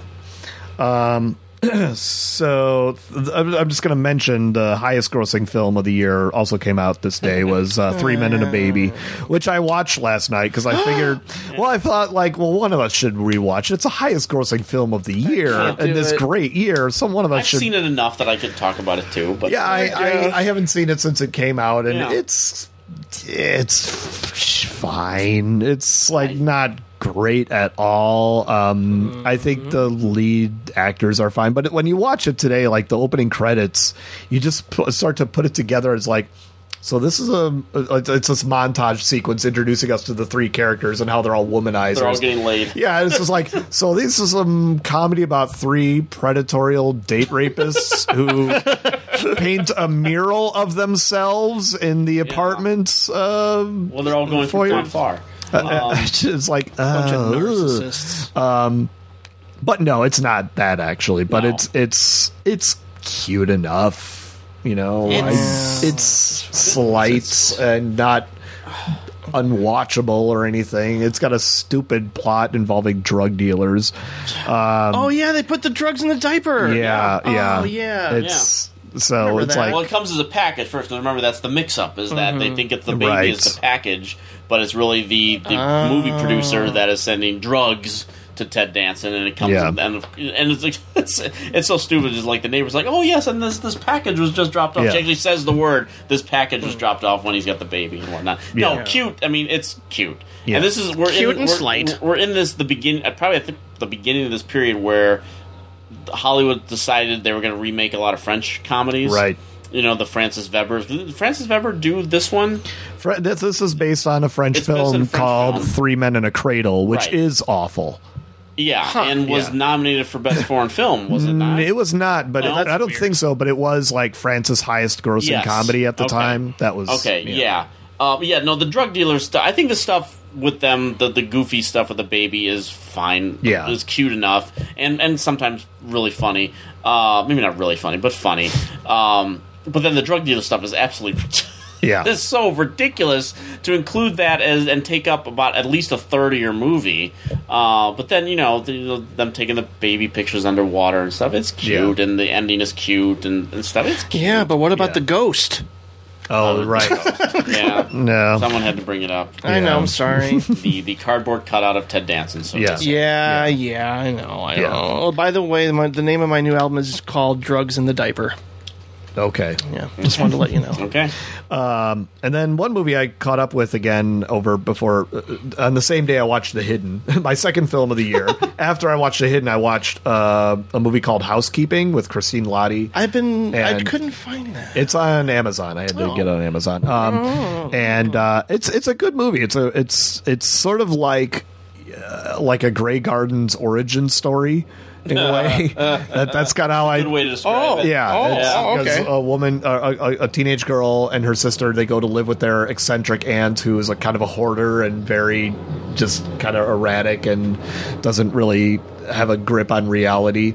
And the one daughter, this one sister wants to be more normal. She starts dressing more normal, hanging out with normal people, but the other girl starts getting more like the aunt, and then until it's just the two of them. And so yeah, it's a good movie. It holds up really well. It's a little slow, but it's Bill Forsythe directed it. He was one of these quirky indie directors at the time that was making these kinds of films, and didn't do very well. I think Lottie was nominated. It's possible. I think she was too. Yeah. And so it's a good movie. It's worth checking out. So then we move into December. And the first thing I see here, Throw Mama from the Train. Mm-hmm. Really funny, dark comedy from Danny DeVito with Billy Crystal. there's some big laughs in this. Yeah. Anne Ramsey nominated for supporting actress, That's which is right. great, funny performance from her as the mama. I'm not a killer. You don't have to blow her brains out or anything. Thank you. That takes the pressure right off. She's old. She's got a bad ticker. All you gotta do is jerk around a lot when you talk to her. Nice to meet you, Mrs. Lift. Stop it. Evan, what the hell's going on out there? We woke her up. Nothing, Mama. Who's this? This is Cousin Patty. He's gonna be staying with us for a while. Isn't that nice? You don't have a cousin Patty. You lied to me. Just be the worst mom you could imagine having.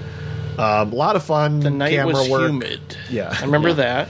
A lot of fun Barry Sonnenfeld camera work in this. Yeah. Taking after Raising Arizona and stuff like that. This was DeVito's directorial debut and Theatrical deal. Theatrical. The You're right. Ratings Game was a cable movie that he directed. That's right.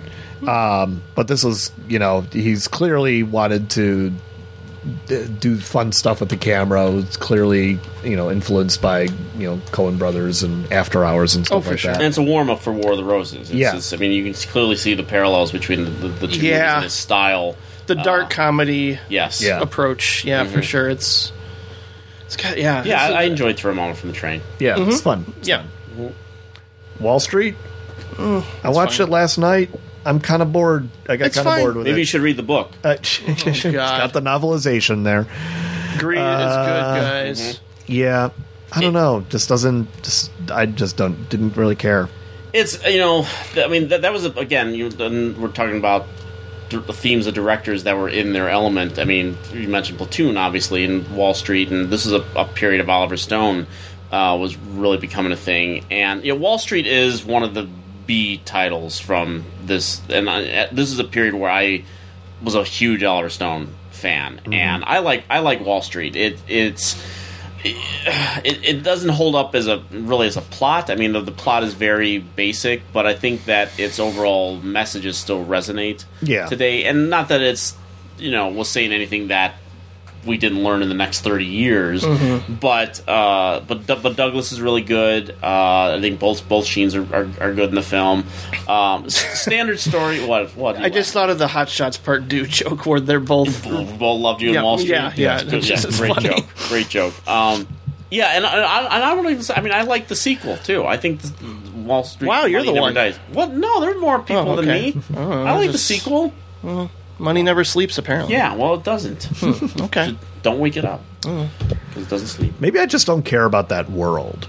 So much of the dialogue. Like when I was watching it last night, I'm like, so much is going over my head. I don't really know everything of what they're talking about. I still can never get a grip on that stuff. Maybe that's why I respond to it a little bit more. Yeah, you like numbers. I like numbers. I do. I like numbers and money and stuff like that. There's nothing wrong with that. I guess. I'm with Colin. I think that's what it is. Okay, it's a 3-star film. There you go. Okay. All right. Okay. And then one of my all-time favorite, especially Spielberg films, Empire of the Sun, which we skipped over Hope and Glory a little bit because I wanted to wait till we got to this because both movies are thematically similar. They sure are. About boys growing up during World War II. Hope and Glory is a comedy. Empire of the Sun is a biographical drama. Based They're on... both autobiographical. Autobiographical, right? But... yeah, they are. That's true. But, I mean, J.G. Ballard, he wrote his novel about for Empire of the Sun. Really good. Yeah, and I think they're both phenomenal movies. Hope and Glory is this wonderful British comedy from John Borman about, growing up in this London suburb during World War II and just having the war occur in your own backyard. And how much fun that is for a kid. Like, it's not about, the horrors of war. No, this is from a boy's perspective, and he's having a ball. Like, he's having a great time collecting shrapnel and, playing war games with his friends and just sort of, coming of age. And then the second half of the movie takes place in more of the idyllic countryside when they have to get out of their home, which is, been wrecked. But the humor is still there, like the genuine, the family dynamic is really strong in that movie. Really strong. Yeah, I like all the backstory with the affair that his mom had, and with the best friend and everything is really nicely done.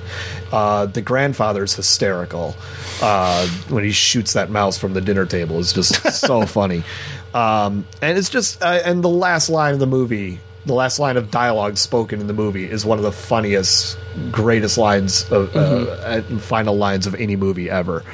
So this is just one of my very favorite films of the year, and it was kind of one of those films that really, again, this came out in October, and somehow it stayed in the art houses. It never went beyond the mainstream, and it had just kind of a quiet release in the art houses, but somehow it sustained enough momentum to get a Best Picture nomination, which I thought was really incredible. Oh, I guess, yeah. And I probably would have skipped this movie if it hadn't been for that. And then it started to break out a little bit more, and I was able to go see it. And Siskel and Ebert both liked it, if I recall. Liked it, yeah.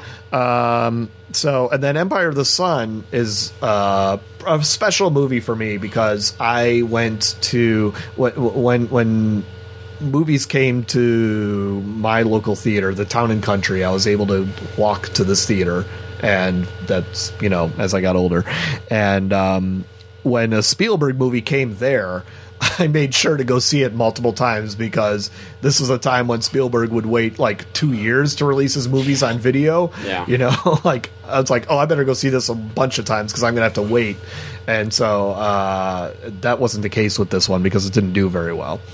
But I did see it multiple times in the theater. Yeah. And just remember, this was the kind of the movie where I remember thinking, like, maybe I don't want to be an actor when I grow up. Maybe I want to be a director because I would love to direct something like this. This is pretty great. So I was like all into like epics and stuff like that. Yeah, and great perspectives from young children as well. Yeah, I mean Christian Bale's performance in this is one of the best actor performances, like, period. Straight out of the gate kid performances ever. Yeah, without question. To me, you know, this is where, again, we're in this period in Spielberg's career where he was going away from the populist material. You know, this isn't just very accessible. It's a little challenging. No, and it wasn't very critically acclaimed at the time either. It was, you know, The Color Purple was very acclaimed and got all the Oscar nominations. Didn't win anything out of Africa. But Empire of the Sun, to me, is the perfect bridge film of this period from the movies he was making to the movies he would eventually go on to be making later on, because it starts off talk about, I mean, this another movie about a kid who's growing up in an affluent setting. You know, there's a kid that is sheltered in a way from the war, although he does discover the war literally in his backyard at one point. And it starts off as like almost like a fantasy in a way. You know, for sure. You know, this is a few years before Home Alone, obviously, but you know, there's the sequence where he's, you know, riding the bicycle through the house and trying to scrap every scrap of food, and it's this boy coming to adulthood in the course of this period in his life, and that's exactly what Spielberg was basically doing. Yeah. And you could see they both discover sexuality too. True, right? As they're growing up. Yeah, and you can see that this is Spielberg's preparing himself for something like Schindler's List. You see a lot of parallels between the two movies, and this is a PG-rated movie, even though it has violence and some blood. This is a PG-rated film. I'm surprised. And, I thought it was PG-13. Yeah, so he wasn't quite there yet in confronting the really horrific violence of his movies. PG, correct? Yeah. Yep. So he wasn't quite there yet to get to, even though he explored obviously many aspects of violence in other movies, just in a populist setting. And this is, I mean, there are a lot of movies that are made about this time period, and even though can be thematically interesting, they're not all of them are as we've talked about the word alive many times. And Spielberg, for whatever you think of him as a filmmaker or a tearjerker or a manipulator or whatever you want to call him, his movies are always alive. His camera is always moving. There's something in every shot. You know, the people all clearly remember the Cadillac of the Skies sequence, that entire how rich that thing is. But there's a moment much earlier that uses the same Williams score. It's a very underrated John Williams score too, by the way, for sure. And where he discovers the plane and all the sparks are shooting off the plane, and the Japanese soldiers come up and salute him, which is an absolutely beautifully staged photographic moment in this film, and the movie is filled with stuff like this. It's an adventure story. It's a drama. It's a coming of age story. It's a war story. It's a beautiful movie. It's a beautiful film. When I was younger, I saw Hope and Glory first, and I liked that a lot more. Yeah. But as I've gone on, I think I liked them pretty much equally. I wonder if people have the same. Colin clearly doesn't. Because he's smart. But clearly, I'm wondering if people have the same reaction. Because Empire of the Sun has grown over for sure. time. Yeah, with rewatches, I think some people weren't prepared for what he was doing with that movie, maybe I think so. Especially at a younger age. I don't know if I just absorbed it. Exactly. You know, it's hard. Yeah, I mean, I didn't see it. I didn't get to see it in the theater as much as I wanted to, because it sounded like Empire of the Sun. What a cool title for a movie.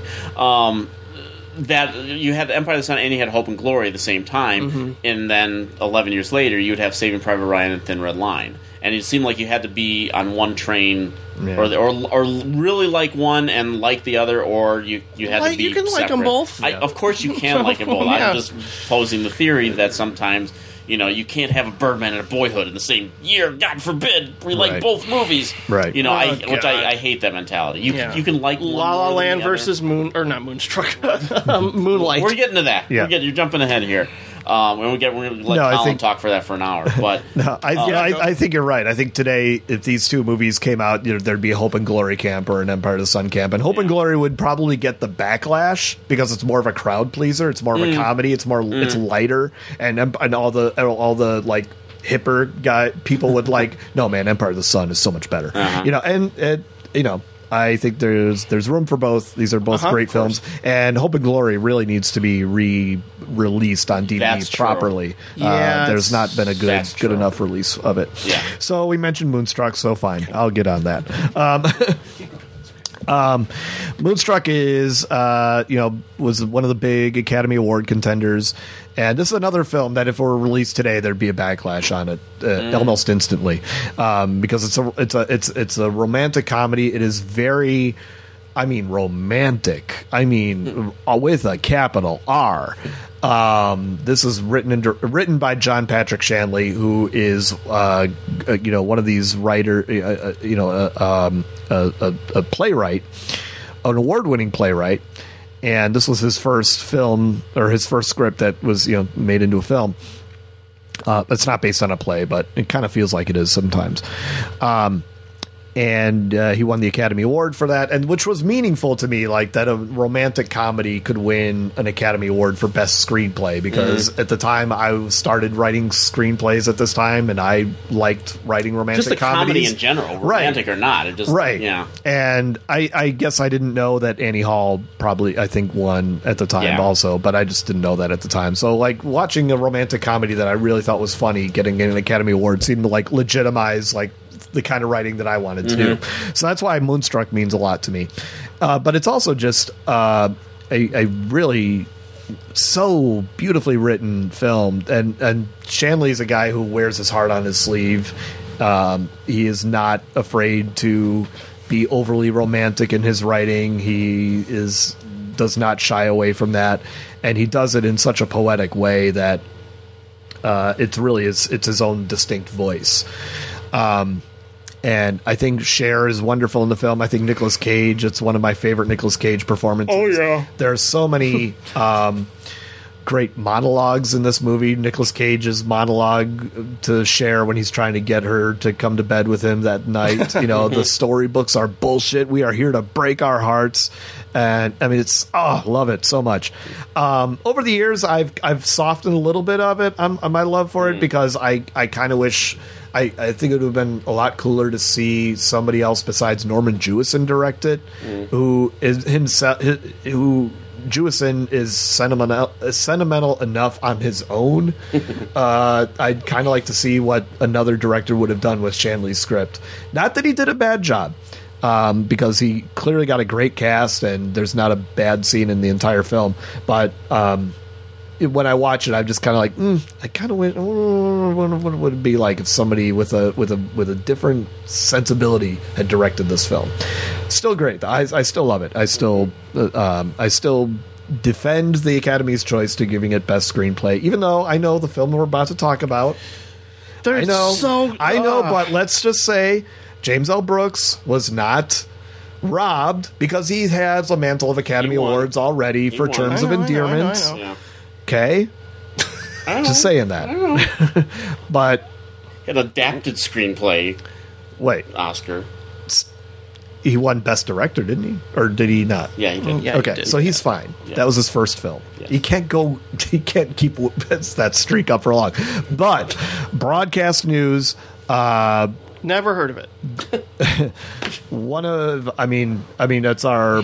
It's my number one of 1987. After all these years, it's been, of course. There's nothing else. Is it all of our number ones this year? It hasn't always been my number one. Okay. Like I said, I've changed my 1987 list so many times. I've had like 3 or 4 different movies at number one throughout the years. But broadcast I didn't know news, that I know how we all love it. I didn't know it was all our number one. It's my favorite screenplay of all time. Wow. Okay. Yeah. Like this and The Apartment are my 2 favorite screenplays. That's high praise right there. So, So moving on. We just got speechless there for a moment. When people ask me what are your 10 favorite films, this comes up. I don't even blink when I might change a few of them now and again, but this one is always on there. This film is an absolute masterpiece, and it is one of the great romantic triangles of all time. Which funny enough is the thing that I responded to most when I saw it in the theater for the first time when I was 12 years old. That just the writing. It was one of those movies where the writing really spoke to me for the first time. Yeah. And it wasn't until multiple viewings over time that I really started to grasp what he was doing with the media, how media savvy that this movie was, and people, just like, network. I'm like, no, broadcast news. Okay, network is a parody and an over-the-top satire.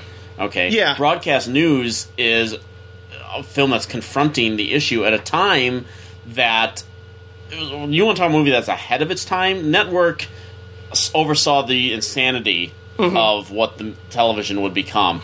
Broadcast news was right in the center of what the news media was becoming at the time, and when this movie is prevalent every single decade, and it comments upon every single evolution that the news has started to take, and it's a movie about the compromise of that. You have a character in Holly Hunter in the film who is so stringent in her ways that she's not going to compromise at all. Yeah. But then William Hurt comes along, the dumbest guy that she's probably ever met, and is a guy that is going to get a lot of his success through luck, through being good-looking, through the changing chasm of news media going for shifting into entertainment. It is brought up during her speech where she talks about the historic influence of Entertainment Tonight, and that kind of stuff, where the entertainment became a news show with anchors and news stories and breaking news and all that kind of stuff. And it's a movie about a sportscaster who becomes the most powerful voice in America, basically, And I like that with the way James L. Brooks portrays William Hurt, he is not the villain. No. He is very self-aware of his intelligence and the luck that is about to be sprung upon him. Yes. Like that. Their meeting together in a hotel room really is kind of amazing, to not paint like William Hurt as like the enemy, but in a way she's perceiving him that way. So I think that's I just like the way he writes every character in this movie feels the most human, to where you get to experience them being assholes at times, being very selfish, but having a big heart at the center of every action that they have, I think. Yeah. More or less. We've reached a portion in this podcast where we've clearly recognized this is a movie that could be its own podcast. Oh, for sure. Yeah. I think it should be. I've been trying to do screenings of this movie for years, and for availability issues have been an issue. But you talk about the scene in the hotel room where Holly Hunter just lambasts him. Yeah. And you kind of feel bad. Yeah. Right. Hurt, and he just kind of goes, whoa. Yeah, you feel bad, but his the way line leaving the hotel room, where he's like, "I hate the way you just spoke to me," but that doesn't mean you were wrong. He'll get a job where he influences a great God-fearing nation. He'll never do an evil thing. He'll never deliberately hurt a living thing. He'll just bit by little bit lower our standards where they're important. Just a tiny little bit. Just coax along, flash over substance. Just a tiny little bit. Albert Brooks in this movie, Sean Connery won for Untouchables. Albert Brooks should have won for this movie. His speech to Holly Hunter in the living room, after he knows he has just been scorned, basically, might be my favorite speech ever. Yeah. For everything, because that's the essence of the movie right there. Is the heartbreak of the movie. It is he's commenting on what the whole aspect of the media, the overview of the media is at that time, and then it also it ends with a great line. You see, look at that, I buried the lead, which is a great conclusion. Everybody uses that now. And then it continues with the greatest FU in the history of movies, where, which admittedly I've done to people, where she's just been rejected by William Hurt. So don't come over. Maybe not the best time. Doesn't come over. And then she's clearly about to lean on Albert Brooks to be her saving. She goes, well, Jane, thanks for stopping by. And I'm just like, yes! Yeah. Yes, it's cruel, but it's perfect. It is the greatest FU in the history of movies. Very true. Should we talk about the ending? Yeah, because that's the one thing I won't name names, but there is somebody who I'm good friends with that does not like the ending of this movie. Many people don't, and there's a justification to that. And it's probably the weakest ending of any movie that I ever love. And but I say that like this because here's the thing. This movie also has an alternate ending, which is available on the Criterion Blu-ray. Okay, which if you've never seen, you should look at, because here's the funny thing about the alternate ending. It's both a better ending and a worse ending. Have you seen the ending, Colin? The other one? I know I have, and I don't remember what it was. I don't. You have the scene at the airport where the confrontation, and they're not going to go on the trip together. Okay, and Holly Hunter's leaving in the cab, which I always thought would be good fade out. That's the end. That's the perfect ending right there, because I'll get back to that. But William Hurt tracks her down and gets in the cab with her. Right. The dialogue between the two of them is really strong. Why I'm getting into this cab and why I'd rather be with you than this is pure great James L. Brooks, and William Hurt is great in the scene.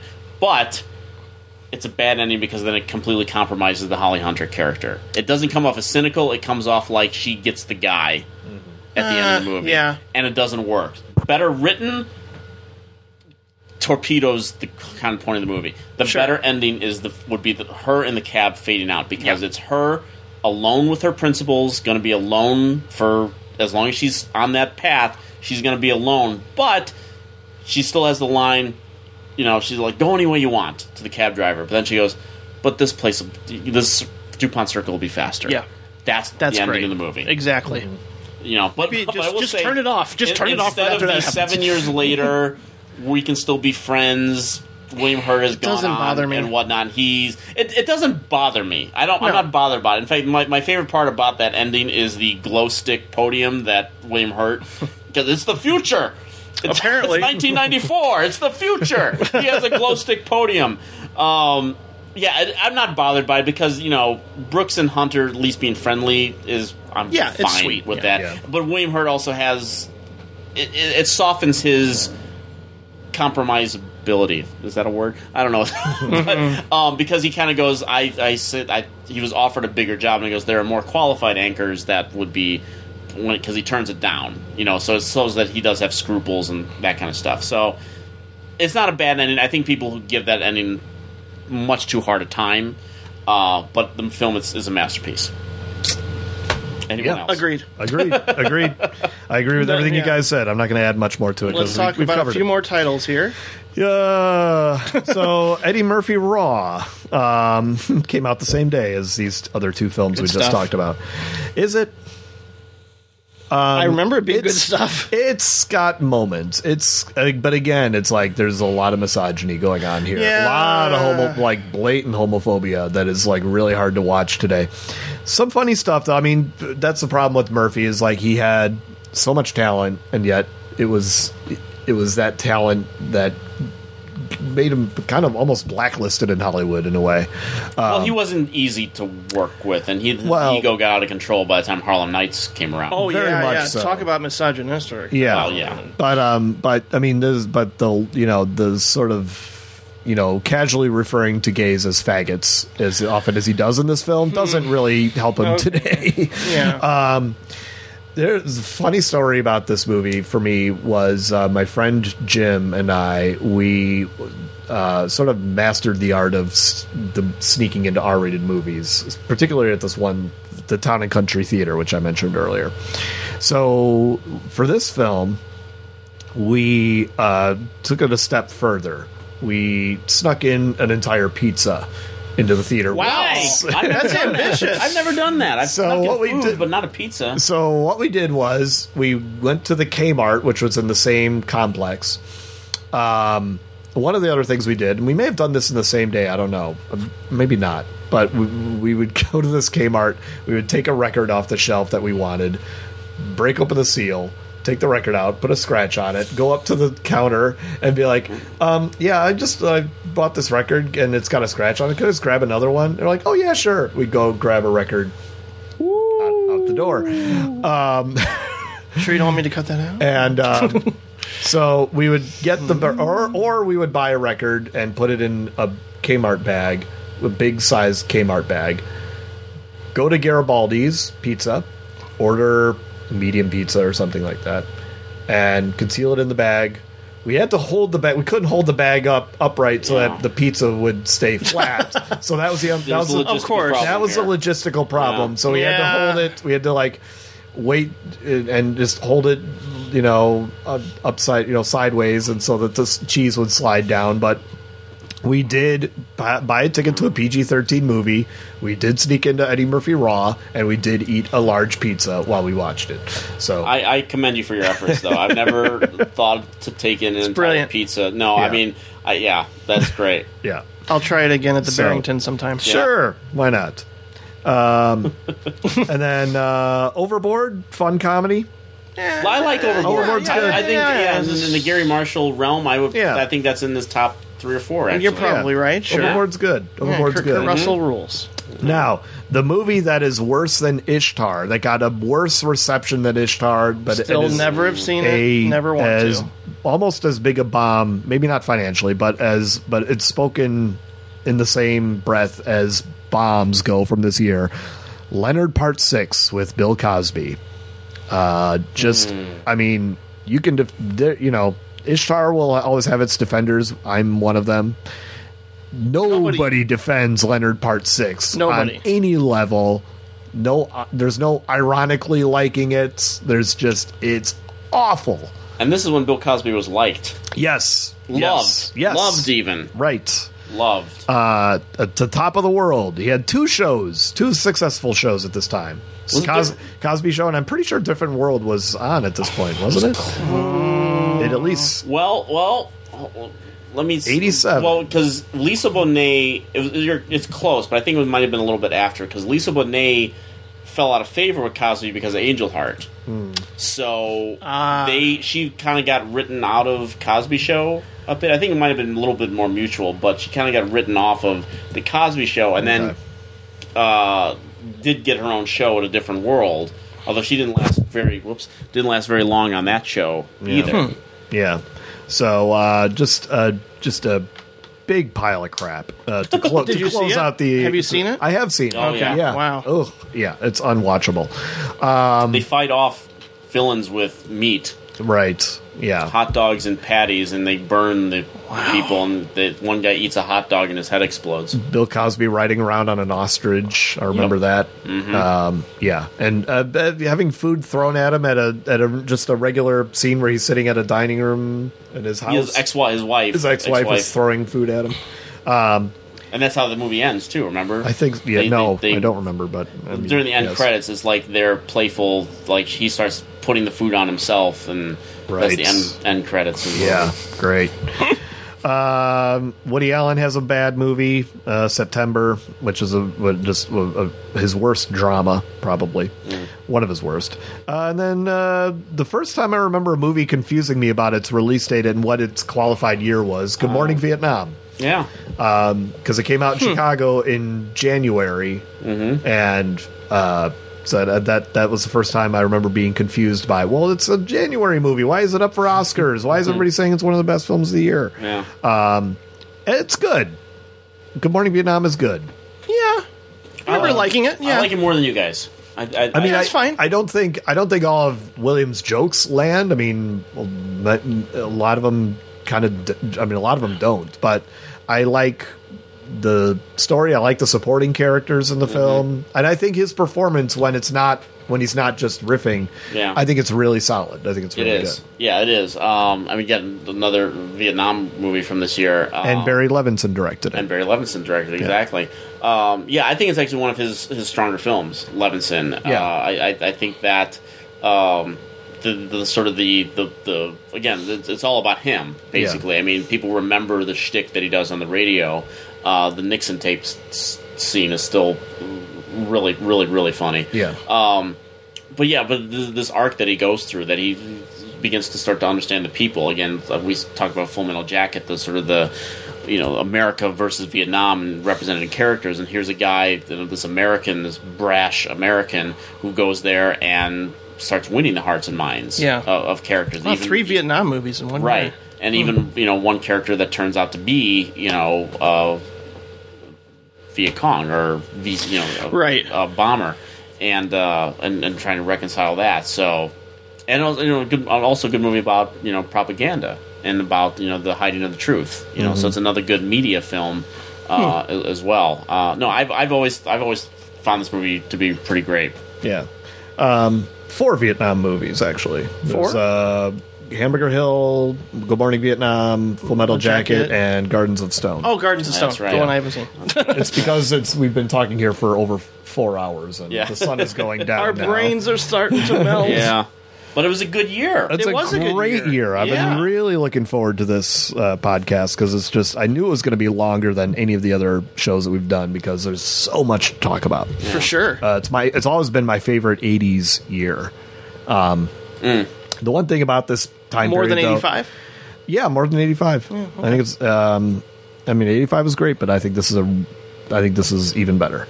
The one thing about this time period, though, it's unfortunate, is that animation was kind of non-existent, except for your Disney reissues, and Disney was kind of floundering at this time. Yeah, that's an unfortunate thing about the '80s period in general, is that animation is just kind of not.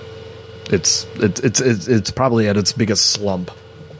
I was just briefly scrolling through 88 for when we talk in a year. I'm not seeing a whole lot. I'm not seeing things that really...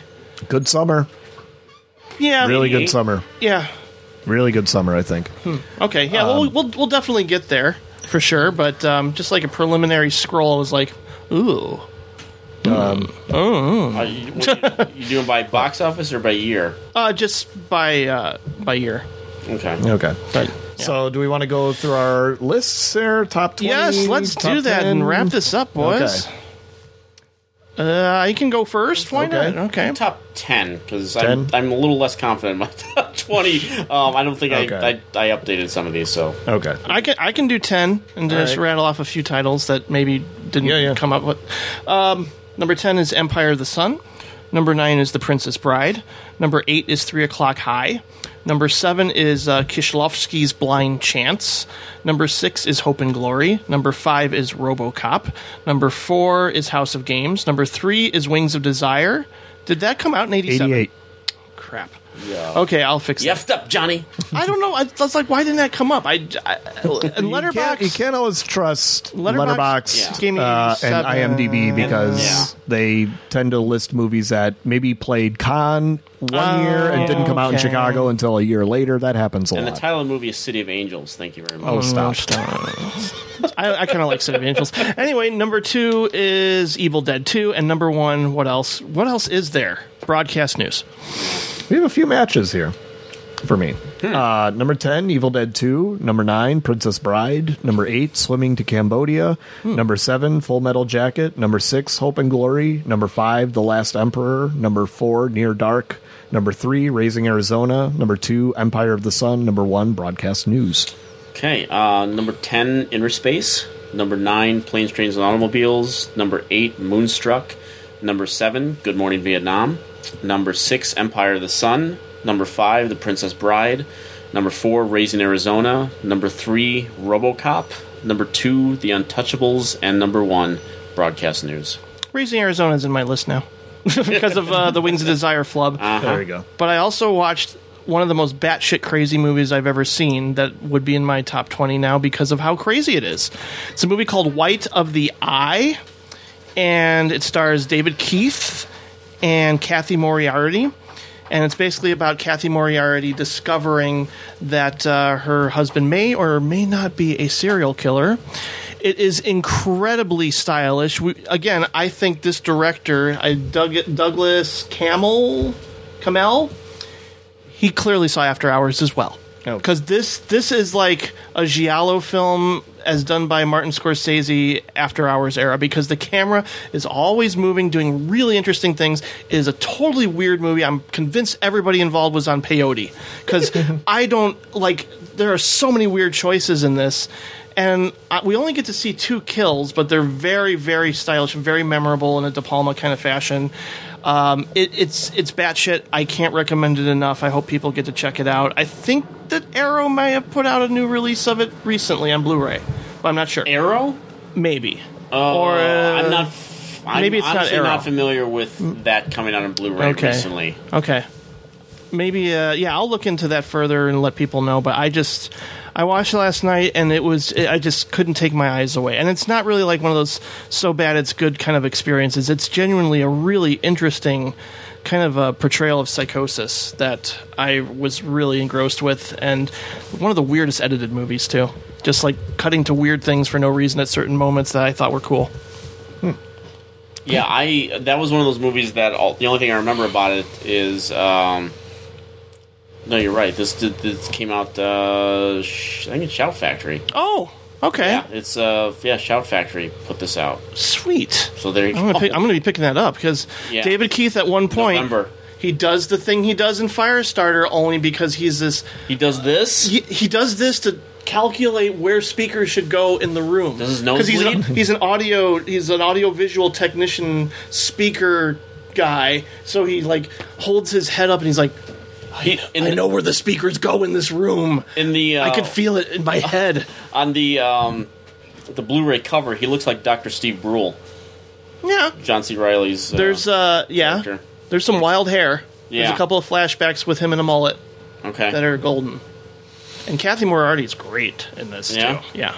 This is a movie that you mentioned Viewer's Choice earlier. People don't know what that was. It was basically the pay-per-view of its day. Mm-hmm. And there was a period where on certain mornings, if you got up early enough, as I would before school, you could see all the trailers that they would have and clips of all the movies that were available that month. White of the Eye was one of them at one point. That's the only reason I know about it. So, but I've never seen it. And I cannot confirm or deny at this moment if Kieślowski's Blind Chance did come out in 87. It says, it first came out in 81. I didn't notice it on the box office list. Yeah, that's what I was like, how did I get this one in the... Oh, okay. It was completed in 1981, but censored and withheld by Polish authorities until 1987. It's like his version... It's a Polish version of Sliding Doors. Oh. It's really good. That already sounds better. Yeah. Well, guys. All right. We did it. Yes. Thank you so much for this wonderful conversation on a very memorable year in film, and we'll do it all again in February of next year for 2018 or for 1988. All right. Sounds good. Okay, so where can we find more of your work? As always, plug away, please. Well, Eric and I are on WGN Radio every week with Nick DiGilio, and so you can either stay up at 2 a.m. and listen to that as it happens, or download the podcast on WGN Radio. Also, you can read, I have a monthly column on RogerEbert.com called Short Films in Focus, and you can follow me on Letterboxd, and my Twitter handle is @Colin_Suter. And, or follow me on Facebook. And you can also find me on Twitter at Eric the Movie Man. That's Eric with a K. Apologize in advance for all the political tweets as of late. So there's that. And Colin mentioned I'm on WGN with him and Nick every week reviewing the new movies. I have my own podcast on the Now Play Network. Oh, really? I do. That's cool. I didn't know about that. Yeah, some guy named Jim Lachowski he told me to do one. So I've been doing it for now. I'm a year anniversary now doing the podcast. You guys have both been guests on it, and I want you guys very soon to play the new game on the podcast that I'm doing. And so everything I can possibly do on the podcast I do when I managed to have time to do it. And and then all the stuff at efilmcritic.com, not just the podcast, but all the WGN shows are linked there, and my appearances on Business First AM on WYCC television every Thursday morning at 5 a.m. And a Blu-ray release calendar? Blu-ray release calendar, yeah. So all these, we keep talking about all these Blu-rays that are being released. Firestarter is coming out recently. It's just David Keith. Stream of consciousness going here. Go to eFilm Critic. You can see the Blu-ray release schedule that I update exhaustively, just for peace of mind. Fantastic. Well, thanks again, guys. This was a blast. All right. Thank you. And, you can follow me on Letterboxd, of course, at NowPlayingJim, which is the same as my Twitter handle. And, of course, visit NowPlayingNetwork.net for Eric's wonderful podcast, as well as many, many others, including Pure Cinema, which I'm very excited about because two of my other favorite film critics / bloggers, Elric Kane of the Shockwaves podcast and Brian Sauer of Rupert Pupkin Speaks, have a wonderful new show based on one episode. I can't say enough good things about it. It's great. They have great chemistry, and there's a lot to look forward with them. And Patrick and I decided to have an hour conversation and turn it into a podcast each week called Popcorn Supper, which is ridiculous and silly and goofy and mostly just us shooting the shit for under an hour and not really having any direction or focus outside of talking about what movies we've watched recently. So it's turned out to be pretty good. You can check all that out at NowPlayingNetwork.net, and I am out. Bye, guys. Thank you much. Bye.